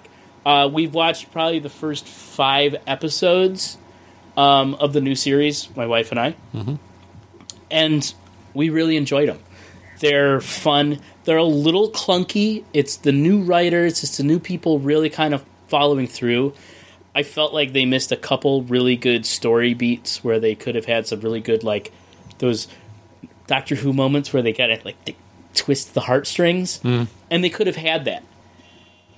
They missed out on a couple of those, but in all honesty, I'm happy with it. I'm along for the ride. She's doing a good job. She does a good job as a doctor. She's kind of a mix of Tennant and Smith. That's what exactly the doctors that I want. Yeah, that's the doctor that I want to see. Yeah, you're like, 60-40, Tennant and Smith, perfect. Pour me that drink, my good man, and I will. I'll drink my other can of 42 North Red Army 2018. Yeah, maybe I will. So, number ones. Number 2 for John. For number 2. Is going to be another HBO series. This is going to be the return of True Detective Season 3. I enjoyed the first 2 seasons. These are... You right, Paul? The box was in his way. These are detective stories that take place. The first season took place in the past and in the future, and 2 detectives trying to find a killer of small children. The second season was 3 different cops from 3 different kind of areas having to team up. It was more of a redemptive story of one character, and I thought it was really good. There was a lot of backlash over season 2. I thought it was well done. I knew it was going to be a different story, a different plot point, everything about it. People wanted something more like season 1. And this new season is going to be a lot more like season 1. It's going to take place in the past and in the future.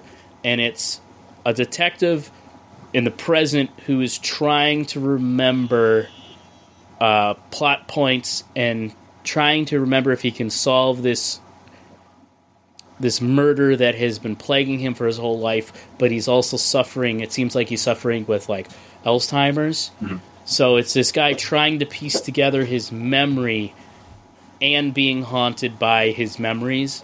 And it looks great. I'm a sucker for gritty detective stories. And this is my number 2. I still haven't seen any of the show. I've heard really good things about it. So. The main character, too, is... he was the bad guy in the first season of Luke Cage. Okay. Copperhead. I can't remember his name, but... Yeah, I can't find it. I can't think of his name either. I'm trying to look it up. It's okay. All right, I'm not worried about it, but it looks really well done. Good. I mean, people seem to enjoy the show, so I'm wrong for not watching it. Chris, your number 1. This will be my number 1, and I assume this is on your list as well. But this is going to be Umbrella Academy. Totally forgot about Umbrella Academy. Okay. Not on my list. I'm surprised you forgot about it. Also, again, coming out over from Netflix. I don't know the release date on this one. Oh, February 15th, 2019. This is the retelling of the comic book story from Gerard Way and Gabriel Ba. I can't wait for this.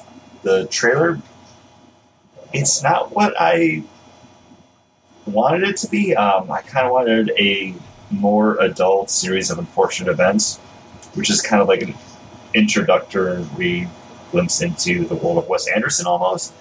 Just the way the story's told, like the scenes are shot. I kind of wanted that from Umbrella Academy. I'm not going to fault the show for not being that. It doesn't have the budget. I wish it did though. You can tell, and that's the problem. Is if they gave this that kind of budget and the cinematography and everything, it could be great.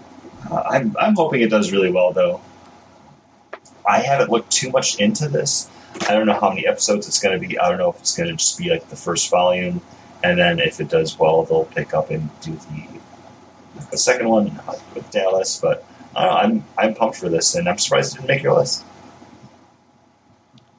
I'm surprised my number 1 didn't make your list. So, Paul's back. So I was going to say, Yeah, I'm back. So let's go back to a pick that surprises nobody. It's my number 1. Also a series that started in 2018, but I want to catch up in 2019. And that's Making It. The Amy Poehler and Nick Offerman show. Oh, I forgot about that. Where they bring in people that are DIYers, and they basically set them off on challenges and see what they do. And they're very nice to them. They're the judges? They're the judges. They're kind of on the show. They set the premise. I don't really know what the show is or about, but I didn't realize it was coming out already in 2018. Like, I heard about it, and I'm like... we talked about it on the show and stuff. I want to see it. And I know it's out. Supposedly it's out. It is out. It did debut in March 2017. Or no, it was announced in March 2017. Yeah, it debuted so in July 31st. So yeah, it's out. I haven't watched this yet. I will though. I haven't seen it, and I'm kind of a DIYer. You know, I like being in my basement and like kind of put things together. My wife and I hung our banister, and Paul gave us some shit about it. Didn't mean to. I was trying to be very. You're trying to be nice, but at the same time, you're like, I've been an amateur too. Yeah, it's not bad. Oh, look at this. The screw. It's just in the drywall. Like, literally, there was Why did you become a teamster? On their banister that's like a quarter of an inch out of the wall. Oh, my God. And I just tug on it, and I'm like, this isn't in anything. It's not in anything. It's not. The screw the other isn't two are in the drywall, and that's all that matters. It's not in anything. You guys have a banister that you're trusting that you can put... We did it at 2 o'clock in the morning. That makes it worse. I explained everything to you. That makes it My worse. wife wrapped the banister in twine before I met her or married her. I didn't want to talk about it on the show. The whole thing, I had to talk take the about fucking thing apart. This is all on you. I was is so not me. frustrated. The whole Yours. thing. I had I'm like, do you know how to... And I did the Paul thing. Do you know how to use a stud finder? And she's like, yeah. And then she does a thing, and then she drills into the wall, and she drills into nothing. And I'm like... Hold on. So then I have to go and do everything because my whole thing is especially with my wife, I let her do the stuff because then she can't yell at me and be mad at me when it fucks up. So I just kind of let her do her thing. And that's half the reason why when we play like Gloomhaven, I get frustrated when she micromanages me, and Max finds it hilarious. But anyways... I didn't bring any of that up, listeners. That was all John. I didn't say anything about the banister. People like when we argue. Everyone but Chris. It just makes it awkward for everybody else on the podcast. But the show that you like. Making it. With Amy you Poehler and Nick. I understand. I want to see it. I want to pick up tapes. I imagine that even if it isn't Nick Offerman and Amy Poehler, I can't imagine them bringing on judges that aren't going to be helpful with solutions of, hey, we see what you did there. You should have done it this way. Like, hey, if you're going to hang up a banister, take off the brackets, hang the brackets, and then hang the banister on. You can't take off the brackets because she wrapped the whole thing in this twine. Well, that's but it's the whole reason why my wife and I like to watch the great British Bake Off. Because those people, like, they explain, like, it's rather dope. Mary Berry. You didn't... And she's Paul. Not on there anymore. What? I know. They then got this new lady. It? She's kind of she's not as good as Mary Berry, but it's pretty good. Paulie Hollywood. He's still there. So he was kind of the more the dickish. He's the more and dickish. Then Berry rounded him off. Yeah, but even when he was dickish, he had explained the texture is off. You underproofed it. You overproofed it. This is what's wrong with it. If you did it right, it would. All be I know beautiful. about the Great British Bake Off is you weren't there to win. You were there to get a handshake from Paul Hollywood. Oh, man. If you got a handshake... The last season, he was handing them out left and right. He got a handshake. He even said, man, I'm giving away too many handshakes. But then he kept giving them away. If you got a handshake from Paul Hollywood, you won the show. Doesn't matter prize money. Doesn't matter anything. You walk out of that tent and you just keep on walking. You walk out. Life does not get any better. You got to deal with that boner. Yeah. When you walk out of that tent, got a handshake. That makes no sense. At least when I talked about it. I know, but you said deal with boner. But I brought it back. I'm going episode title with deal with boner. You just really are pushing for it. I'm pushing for it. I'm going to eat all these chocolates now. Go ahead. No. I don't care.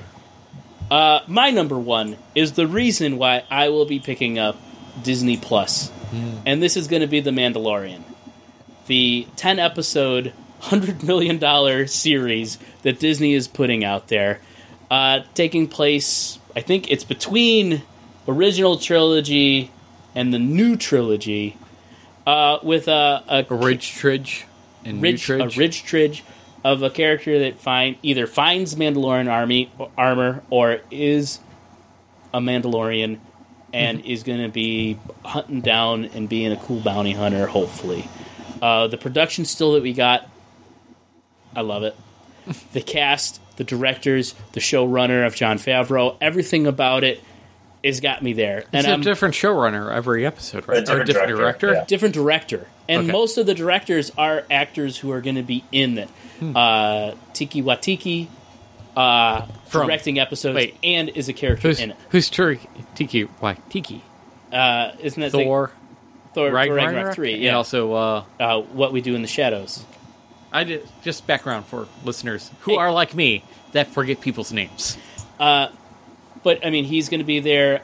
Bryce Dallas Howard's going to be in the series. There's a couple other directors and actors. Dave Filoni of Star Wars Clone Wars and Star Wars Rebels is doing a episode. It's his first live action Star Wars project, so I'm pumped for that one. He's a writer and director of those animated series. He was like the showrunner on them actually too. Yeah. Oh wow! Just for listeners me that don't recognize names, because sometimes we throw out names and I'm taken aback personally because I'm a person. So I cannot imagine a listener that doesn't do research for a podcast would be listening in and be like, "Oh yeah, that person, that guy." Yeah, that's all I'm saying. Because I am a person. But I'm definitely. This is one of the things the things that have been announced, and with this thing going to be pretty much when it launches. Mm-hmm. I'm there. They got my money. I told my wife, this releases, we're buying it. We're getting it. Mm-hmm. This is the thing we're going to do, and these are the reasons why, and I will have them. They will be mine. Oh, yes. They will be mine. Good Wayne's World I reference. just watched it yesterday. Kid and I are on a kick of Indiana Jones and the Mummy movies right now. I was watching the Mummy before you came in. They all hit the Netflix. They hit the thing. They hit the Netflix thing. Netflix. You know? I was so really fun. excited when the original Mummy went up, but I was like, oh yeah, I love watching this movie. Great movies. There's nothing to dislike about it. They're like 2018 Russian Imperial from 42 North. Nothing great, but nothing horrible about them. No. Mummy is 2000. The first one is 2017. No, Raiders is 2017. The Mummy. Original Mummy is 2017. Stop threatening to eat my chocolates. You can have chocolates, Paul. Eat them. I don't want them. They're Russer's chocolates that somebody gave to us because we had a baby. I don't care. I'm trying to lose weight. I don't care if you try to. Then stop trying to imply that you want to eat my chocolates. Because I want you obviously want to eat my want to hurt you the chocolates. way you hurt me with the way you talk about 2018 Russian Imperial. Do not act like that hurts you. You think it's as bad as I do. I don't think it is as bad. I think it's bad, but not as bad. Anywho, Sirius or Gray? I'm going to sanitize my hands. And we're going to talk about the movies. Because I'm coughing and I don't want to get what year? anyone sick. And my number 3 For movies here you're looking forward to in 2019. I'm sorry, what year? Nobody else has said it. What? Because you're the only one that can. Yeah, because I haven't got to say the year. I always imply the year. I never say the year. 2019! Let's get ready to read. Thank you. That's all I'm asking for. And this is going to be Us from Jordan Peele. I thought Get Out. Number 3. This is your number 3? This is my number 3. I thought this would be 2 for you. I don't know why. When I say number 2, you'll be like, oh yeah, okay. I really thought Get Out. Number 1, I'm like, oh, that's a movie I haven't heard of. That's number 1, movie I haven't heard of. Number 2, Us. Number 3, like one of the nerdy movies that we all heard of. That's what I was thinking. You are completely wrong. Yeah. Okay. With this list. Us is my number 3. Get Out, I thought, was an amazing movie. I love horror movies. It was... What you think is happening in the trailer is something totally different what the movie is. And it is one of those reasons why you really like those 70s horror movies where they actually had, like... They were trying to say something. George Romero, his Night of the Living Dead... He was trying to say something about racism in the world. Mm-hmm. Give a person an excuse to kill somebody, they'll use it as an excuse to kill somebody. Consumerism, he's going to talk about in Dawn of the Dead. Get Out was something that really had something to say that you didn't realize he was saying something until you started watching the movie. Much later. With the trailer from Us, I watch it and I go... What is he going to? What more is going to be there? It's not going to be just your same old run of the mill thing. Whatever this trailer has led me to believe this movie is about, it might be about something completely different. It looks really good. It looks like it's going to be scary. It looks like it's going to have some kind of creepy moments to it, and I want to see where it goes. I think as a director, he's done some very good things. Even the Keanu movie. I think the Keanu movie about... Is that the cat? It's about the cat. The kitten was very good. Get Out and Us. I just can't wait to see what it's gonna be. He said that Us is not going to be about racism. No, it's not. No, you can tell from the thing it's not going to And it's about home invaders that are doppelgangers of the people that are living there. Yes. It seems so creepy. It's so creepy. And it stars the guy who plays the Monkey King in Black Panther. He's the lead actor in it. Yeah, thank you. So Kate and I just recently watched, maybe 2-3 months ago, the Tangled in Time, or Wrinkled in Time. Yeah, that wasn't very good. No, it wasn't. But the whole thing about the darkness and like being able to create your own doppelganger to go back and live instead. like that whole but they're devoid of love. Like that's what it reminded me. I'm like, oh, the doppelgangers from Tangled in Time are coming back and like just going to take over your life. It's so creepy. I don't know. I don't know what message it's trying to send. Overall, what the overarching message is, but I did watch the trailer. It is very creepy. I will not go to watch this in theaters. I will need to take Valium before watching this movie. You never have to watch it, Paul. You know what I'm going to do? Never watch it? You never watch it and do what I always do. Just read the synopsis on Wikipedia. But I will not give you $3, Wikipedia. Stop asking. Chris. Yay. What's your number 3? My number 3 is a movie that I'm going to have to watch the first one to see this one. I missed it. Heard really great things about it. It did super well. That's getting a second one. This is going to be Jumanji 2. Oh, wow. Yeah, I feel like I need to... Like I said, I'm picking movies that we're not going to talk about like ad nauseum. I didn't know that Jumanji 2 was a thing. Yeah. Everyone's coming back. The first one did... You did no research for this. First one did I did so as well. much research as like, oh, what movies have I heard about and I'm going to pick? Jumanji 2, which they really... Chris, go on. They do need to hire me as a consultant. It should obviously be called Tumanji. But yeah, I don't know. Like I said, I haven't seen the first rock-helmed Jumanji. I'm a big fan of the original one from the 90s with Robin Williams. That's one of my go-to sick day movies. I've heard great things, though. So, yeah, you know what? I will be going into it excited. My number 3 is a movie I'm sure is... It fell off Chris's list because he knew we would talk about it. This is a movie I've seen before, so therefore I know I'm going to like it. And that's Aladdin. Yeah. The Guy Ritchie film, which is going to be a shot-for-shot remake of the classic Disney animated movie from, 92? Somewhere in 94? 94, I think. I'm not 100% now. 94.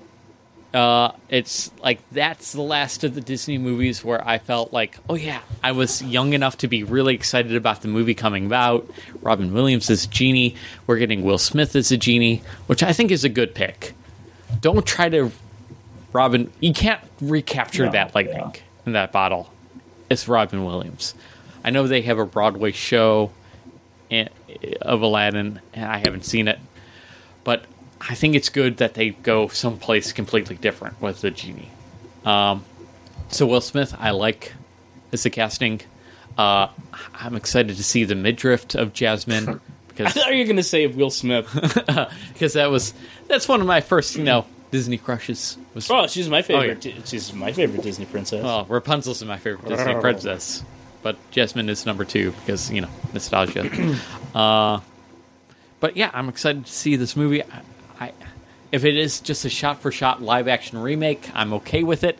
If it adds a little bit more, we've all seen the Beauty and the Beast. Mm-hmm. It's not just a reshot kind of version of it.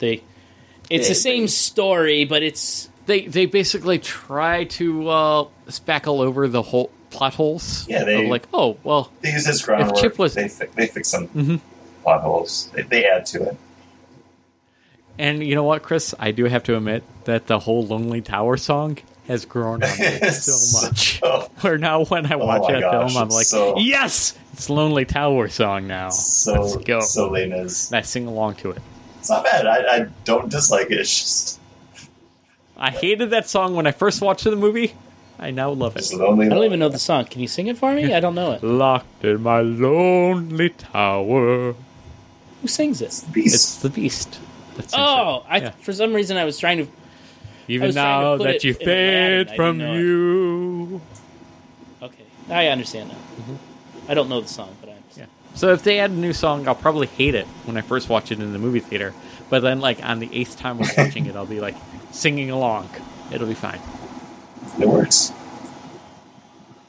The cinematography in the trailers that we've had, it makes it look like this movie's... It's going to be good. I'd like to see where it goes. I'd like to see an actual trailer for it. And Guy Ritchie shooting a parkour scene, it's going to work. Yeah. It'll work. I think this is going to be the least Guy Ritchie movie you've ever seen. You know that guy. The guy from Gallivant that plays the bodyguard. Yeah. That guy that's Oh, yeah, in all Guy Ritchie films. The soccer player. Yeah, Sorry, Blake Allen. Juggernaut. Yeah, he was. Well, don't bring up that movie. That guy, he's going to be in this movie, right? He has Well, he's to. got to be. He's going to be the lead, the guard. He's got to be a He's going to guard. be the guard that's going after that street And rat. then Gallivant, he proves he can sing Yeah. just a little bit, just enough. So give it to me. I'm in. Sign me up. Aladdin, number 3. Bought my ticket. John, who goes next? Vinnie Jones. Vinnie Jones. I'll go. It will be my turn to go, and my movie is going to be the remake, as well as What? Paul's, of Pet Cemetery. This is going to be a new version of the Stephen King story. It looks really great. John Lithgow Oh, is playing the old neighbor across the street, where it was the guy who played Herman Munster in the original one. Oh, the judge from My Cousin Vinny. Yeah, Jed is better. John Lithgow not doing the New England accent, but John Lithgow as his character in the trailer just looks brilliant. Can convey that fear. The trailer makes it look creepy as hell. This is one of those movies that I saw when I was a little kid that scared the bejesus out of me, and there was just some of the things like the mom's retelling the story about her sister with the weird disease. I can't think of what it is. It's one of those ones that just it's always kind of haunted me. I've gone back and rewatched it, and it still kind of makes me cringe a little bit. But it's one of those ones that it looks like this is going to be a really good retelling of the novel, not a shot for shot of the original movie, which I think is actually a really good movie. So yeah, Pet Cemetery 2. Looking forward to it. Man, I'm looking forward to that little kid cutting the attendees, the tendons on the back of the guy's heel. Oh, so he can't dance, or other than the electric, Or he can't run away as he for the creepily electric. comes out and stabs him and kills him. I was going to say because he called it Pet Cemetery 2, so he couldn't have come out and dance the electric boogaloo. Oh, Pet Cemetery 2 is really... It's bad. It's a good bad, but it's a bad. It's a Eddie bad. Furlong's in it. And the kid who's the douchey brother in Honey, I Blew Up the Kids, is the one that falls in love with the aunt. He gets his face, like, torn off with the back of a motorbike. Creepy. Chris, hey, you're number 2. my number 2 is also a sequel, so it's a number 2 at 2. And this is Zombieland 2. I don't. What? Yeah, I don't know if they ever. That's getting a sequel? I don't know if they ever did the Amazon show that they were. Nope. On. Okay, because I guess that just wasn't coming together and didn't look good. But everyone's coming back. Zombieland 2. I love the first one. I haven't seen it in a bit, but you know what? As soon as I saw that they were doing a sequel, yeah, I'm on board. You know who's coming back for it, Chris? Bill Murray. Bill Murray Good. and Dan Aykroyd. Wow. Wow. I appreciate that. You know who got really annoyed with us when we first talked about Zombieland? It was John. Because we refused to talk about that movie. Because John was the only one that watched it. And I talked about Whip It. And Chris, you were talking about some other movie. I don't even remember this. That was back when we had a movie. Back when we had Movie Fix. And we recorded that in my living room. The living room apartment. With Scott. And we all walked away. And took a pause because we were so upset with each other. It was one of our very first episodes. I honestly don't remember that at all. I remember you talking about Whip It, and you getting the really- rollerblading movie. Yeah, roller derby. What the fuck ever? I feel like I saw. John's like, no. I feel like I saw Zombieland with John. No, Do we not? you and I did see. You and I were trying to talk about it, and Okay. Paul is just constantly trying to derail it. Yeah. So that's what happened with the very first Zombieland. My number 2 is going to be Avengers Endgame. Yeah. I want to be like Taylor Swift. I want the Endgame. This all hinges, Endgame hinges on how well the Marvel Cinematic Universe does. They set it up with Infinity War. Like, brilliantly set it up with Infinity War.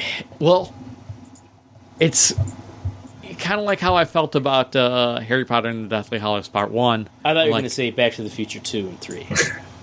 Well, those were shot at the same time. So was this. Really weird that went Old West after 2. Love it. I didn't really love 2. Well, I might, and I might not. I think I like alternate. I think I like 3 better than 2, honestly. How popular. And that's how I feel like the Endgame might be. I might love Endgame more than I love Infinity War, and I might never go back to watch Infinity War. I'll just watch Endgame. Here's the problem with 2.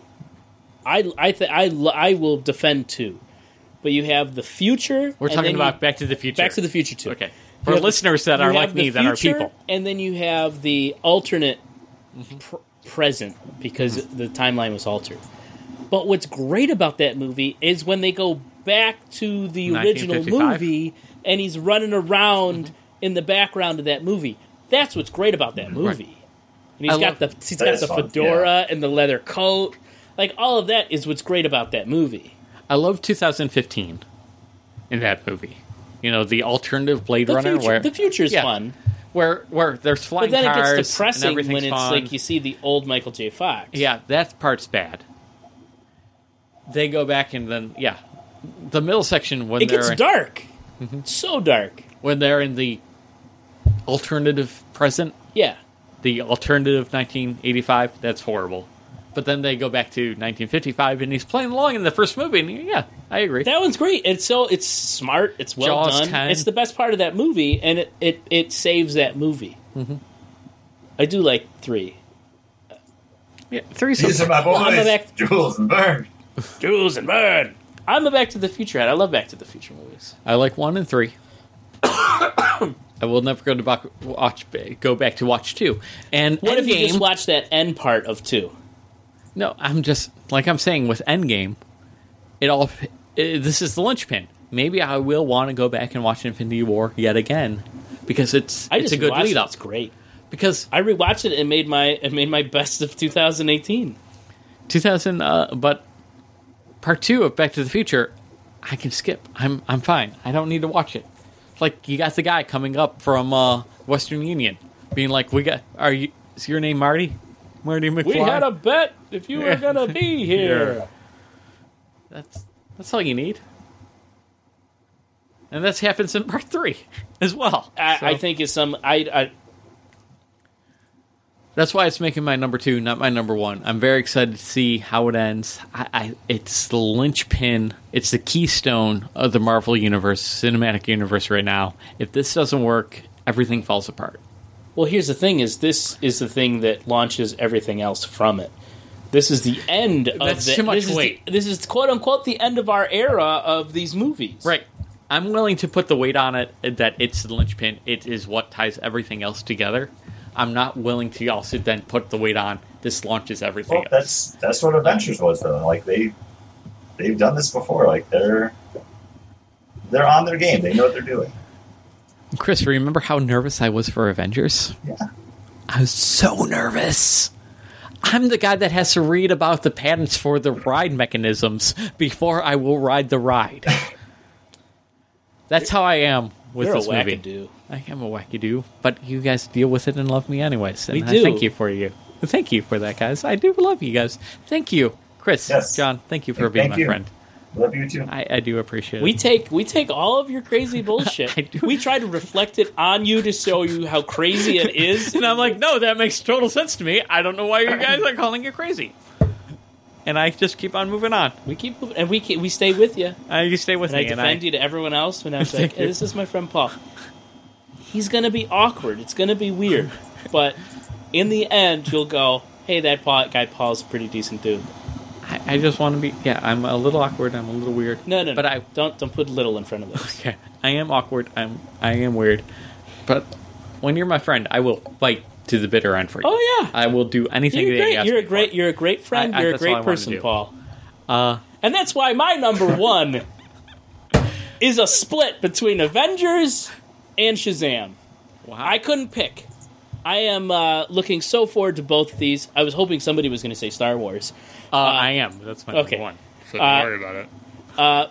But the Avengers, it wasn't totally in my frame where I was really thinking about Avengers till after Christmas. I rewatched Avengers Infinity War and went, holy crap, this movie's really good.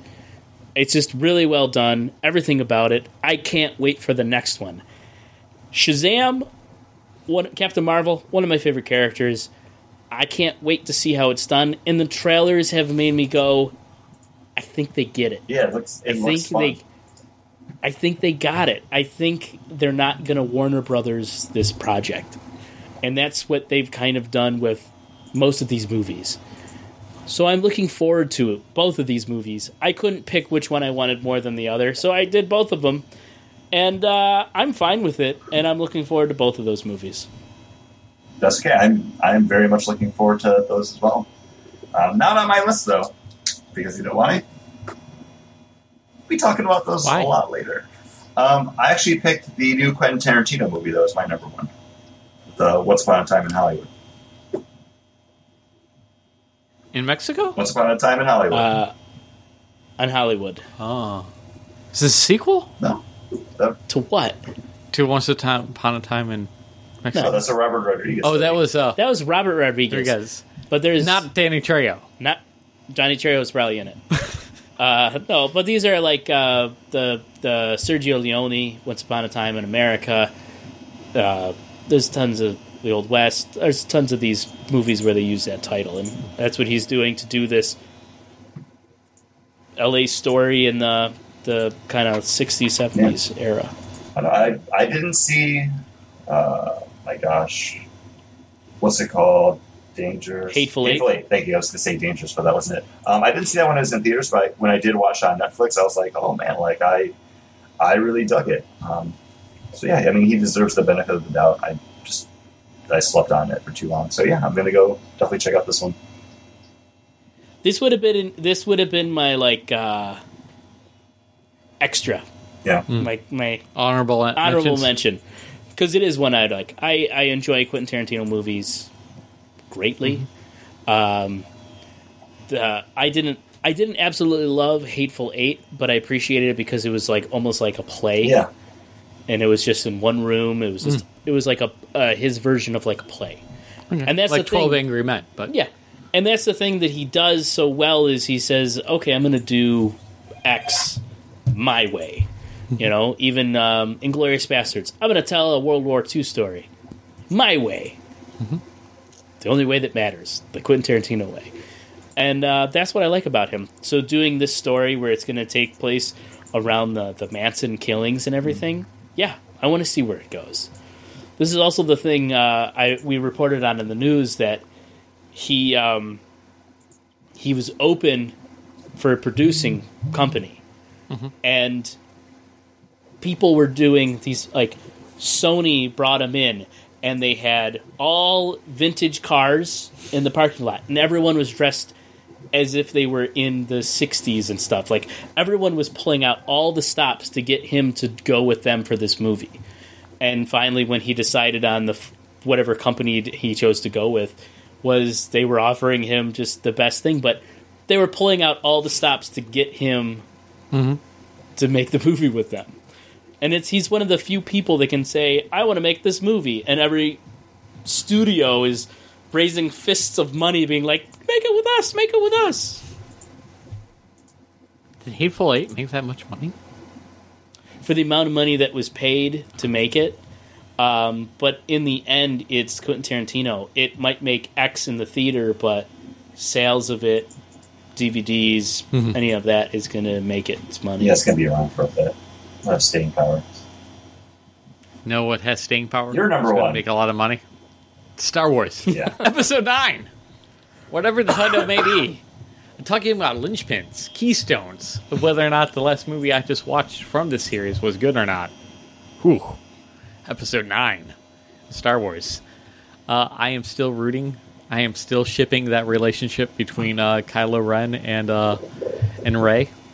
I want Grey Jedi. I is it so wrong that I want Grey Jedi, people that aren't light or dark, that are just a balance of the two? They find balance within the Force and walk that path. No. Like, that's what I wanted from that movie. You should. It flirted with me the whole time. You should watch Star Wars Rebels then with Ahsoka Tano. Yeah. That's basically what I need to do. It flirted with me, and I'm hoping that eventually in Episode 9, maybe we get it, maybe we don't. But I hope that it has a great resolve. I hope there's an ultimate awesome space battle scene, like the bombing run in Episode 8, or in the in Rogue One when they dial up the Bring hammerhead. me a hammerhead. Yeah. So such a great scene. You know, I come to Star Wars for the space battles. I know some people come for the lightsaber duels, but I hope it all ramps up. There's a big Armada showdown. I know that there's only one ship left in the Rebellion right now, or the Resistance, which is, the Millennium Falcon. But I'm hoping that the scroll starts and we're into it, where the Resistance has rebuilt their army, their Well, this Armada. is supposed to take some time in the future. We're hoping. I don't know if we know. No, I believe they said it's going to take a time jump. I'm hoping so. So I know nothing about it. I don't need to know anything about it. I'm like Chris going into Captain Marvel. It's fine. Like I don't need to watch a trailer. They have my money. I'll go watch it. I'm going to try to stay as dead as possible to this movie until it comes out. Yeah, see, this is what I'll watch the I'm okay with. I'll watch the first trailer. I want to know more about this one. I'm excited for it. I'm excited about it already. Like, there's nothing more that they can show me that will make me less or more excited. I'm at peak excitement. I am good. They have my money. The trailer, you know what the trailer for Episode 9 was? Episode 8. Yeah. That whole movie. I am fine. Let's go. Rose, she alive? Cool. Doesn't matter. I'll learn about it during the first couple minutes, I'm sure. I want to go more dead to this movie on trailers and spoilers than Chris did with Captain Marvel. I did that with the Episode 8. Mm-hmm. I think I watched that initial trailer, and then I was like, they got me. I don't want to watch anything else. I don't want anything else to be ruined for me. And I did that with that one. I'll definitely check out the first trailer. I'm gonna have to watch it. Guess I'm calling it out. I'm now trailer free since 113. 113. Yeah, good. Trailer free since 113. Good luck. It's hard, honestly. It is. Thank you, Chris. It's difficult. But I appreciate your support and your love. Yeah, I mean, I'm excited that I get to see Captain Marvel in like 2 more months and go into it pretty fresh. Mm-hmm. And speaking So, of Chris. what? Oh, yeah. Going into movies, number 1. It's fresh. I already Who else? did my number 1. Oh, Yeah, we all. you're the last one. Okay. Yeah. Then. I'm looking forward to drinking some fresh stuff with our new beers resolution. Chris, you want to go first? Yeah, I don't mind starting off. I keep falling into this habit of going to the beer store just like pick up stuff to drink, and there's nothing wrong with that, but I need to just keep buying more new stuff and then saving it for the show, because there's beers that I bought that I want to talk about that I just wind up drinking throughout the week, and then when it comes around, like the time we record, I have to go buy more, or I just reminisce back to what I had a couple days previously. I just need to be better about buying beer and just make sure I hold on to it for the purpose of saving it for the show. It's doable. I can do it. Instead of buying like 1 or 2 bottles of something to be like, oh, I can drink this on the show and then have one to drink later, I always just wind up drinking both of them. So you start getting 6-packs. Yeah, I think that's easy for you to do, and we've been trying to get on a more regular basis. There's a reason for you to buy the beer, and then we're not able to record for like a week or 2, and then you're just sitting on the beer. One, But- because of Christmas schedule, and 2, because John decides to knock up his wife and have a baby. Hey, that baby chose to come early. I can't help that. But yeah, Paul, you got a... Yeah, I got a New Year's resolution for a beer, and that's to drink less and to really hone in on what I enjoy about beer. When I go to the beer store, I kind of just pick and choose something randomly most of the time, unless I talk to you, John, and you kind of leave my way. But when I go to the beer store, if I'm going to buy a beer, I want to make sure it's a beer that I really enjoy and I want to drink. Not that I'm just drinking because I have it in the fridge, I have it in the basement, I have it in the cellar. So let's just, keep on drinking it. Like, I don't know, a 2018 Red Army from 42 North. Like, I really want to hone in what I enjoy about from each style of beer. Like, okay, IPAs, I know I want a good citrus upfront pop with a nice back end and just smooth throughout. If it's crushable and drinkable at like a 4.5%, that's fine. If it's like a big boy at a 10%, like a Nimble Giant, I'm good either way. Like, I don't want to just be throwing money at beer anymore, just like willy-nilly. I want to hone in, decide what I like, figure it out, and keep my fridge stocked with that. So when I have friends over and they're looking for a beer, yeah, I have that beer. Stuff that's not going to dissipate over the long term. I can keep my fridge stocked nicely. If I want to grab one and really enjoy it, I can. And if I have friends over, I have something that will suit their need, suit their likes and taste. So it's like I need to find a solid stout, solid IPA, and a solid middle all-around beer. Jack Savvy's House Lager. You're up. All-around beer. How much? Where's the price point? That's the whole thing. $9.99 6-pack Tall Boys. Okay, and how long will they stay in the fridge? They should be able to hold almost a year. Okay. I would say Super Cluster from Lagunitas Double IPA. It's going to hold up. It's in cans. 8% IPA, and it's going to run you, I think, $9.99 as well. Juicy flavor to it, good back end to it. It's going to just be a solid all-around beer. And honestly, Southern Tier 2X Stout. And Edmund Fitzgerald for my porter. Edmund Fitzgerald for a porter. I think those would be, if that's what you're just looking to do. If I just keep my fridge stocked with that, have those in there and then branch out every once in a while when you see a new beer. Well, when the seasonals come out, like Nimble Giant, I'm always going to get Weyerbacher's Sunday morning and Cincinnati and Sunday morning.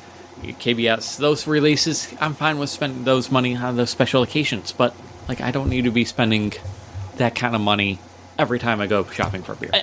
And I mean, Sloop Juice Bomb, $12.99 for that beer. It's if I know somebody's coming over the next day, I can pick that up and be good.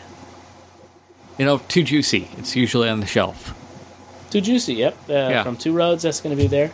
That's what I want to do. I want to create basically a pantry list for my beer.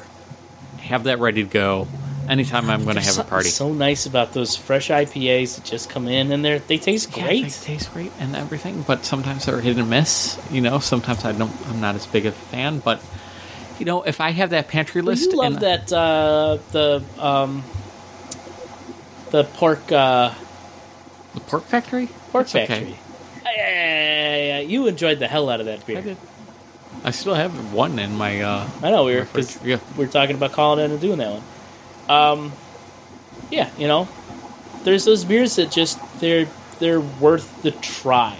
Right. Anything from Foreign Objects, I think, is worth the try. I picked up one that I've already had from them because it was back in. I picked it up.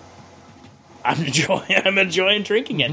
I got some Wrench in the basement. I'm enjoying drinking it. I enjoy Wrench, but that's the thing. Like, I want to come up with a very narrow list of, like, hey, you got people... Oh, okay, this is what you're going to stock normally. Special occasion, this is what you're going to get. Oh, John's coming over.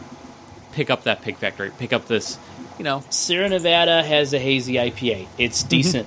It's good. It's going to be $8.99 a 6-pack. I don't want to drop $50, $60, $70 every time I go to the, I hear you. Get in line. Like, I hear you. After picking up beer. You just show up for the podcast, and I do it for you. Well, now, yeah, because, you're in a position where you can, And my beer resolution is one that we constantly talk about, and it's that doing that center more on the local beers. And I think definitely with this last year... Did we hit it? We did not. We got away from it because my beer store, we started bringing in such new stuff. And that's the thing. I kept on like... okay, wait. I'm good. You're like, but Paul, we could drink this. I have this. But Paul, I have this. And I'm like, I could go get... But Paul, this. I have this. And yeah, it makes it very hard, but with Froth being 17 minutes away, easily bring crowlers 2019, though. Doesn't count. 2019. That doesn't count. Does. It just opened in 2019.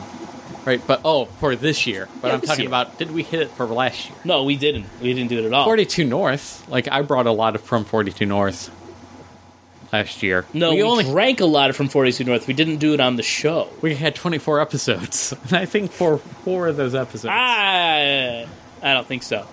But I think definitely trying to bring in more of the local guys again.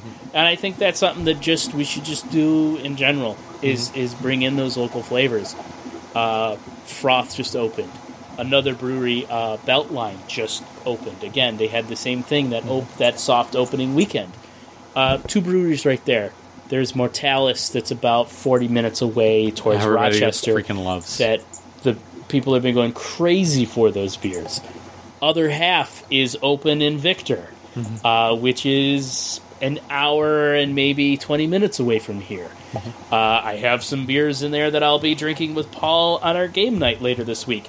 Like, it's those kind of local flavors that we've been missing out on, even in just our normal drinking stuff and where we talk and when we hang out. Do we go out and grab a beer here or there? No. Community Beer Works has got a new bar open. We haven't been. Neither one of us have yet to even talk about going there for it. So it's like some things like that I want to be a little more into our beer community and have those beers and talk about them. And I think that probably will be my beer resolution every year until I feel like I actually do it. Well, do you think we did the episode? I think we did. We did the hell out of it. Did we do it? Is it 2 hours and some odd minutes? It is 2 hours and 26 minutes. I gotta get ready to go work. All right, guys. I think we did it. Thank you so much for listening, listeners. If you enjoy what we do, rate us and review us. Comment on this episode on Facebook or Instagram, wherever you happen to find us on social medias. Email us at baggedandboard@gmail.com. Baggedandboardcast@gmail.com. Check out the show notes page. It's all over there at baggedandboard.com.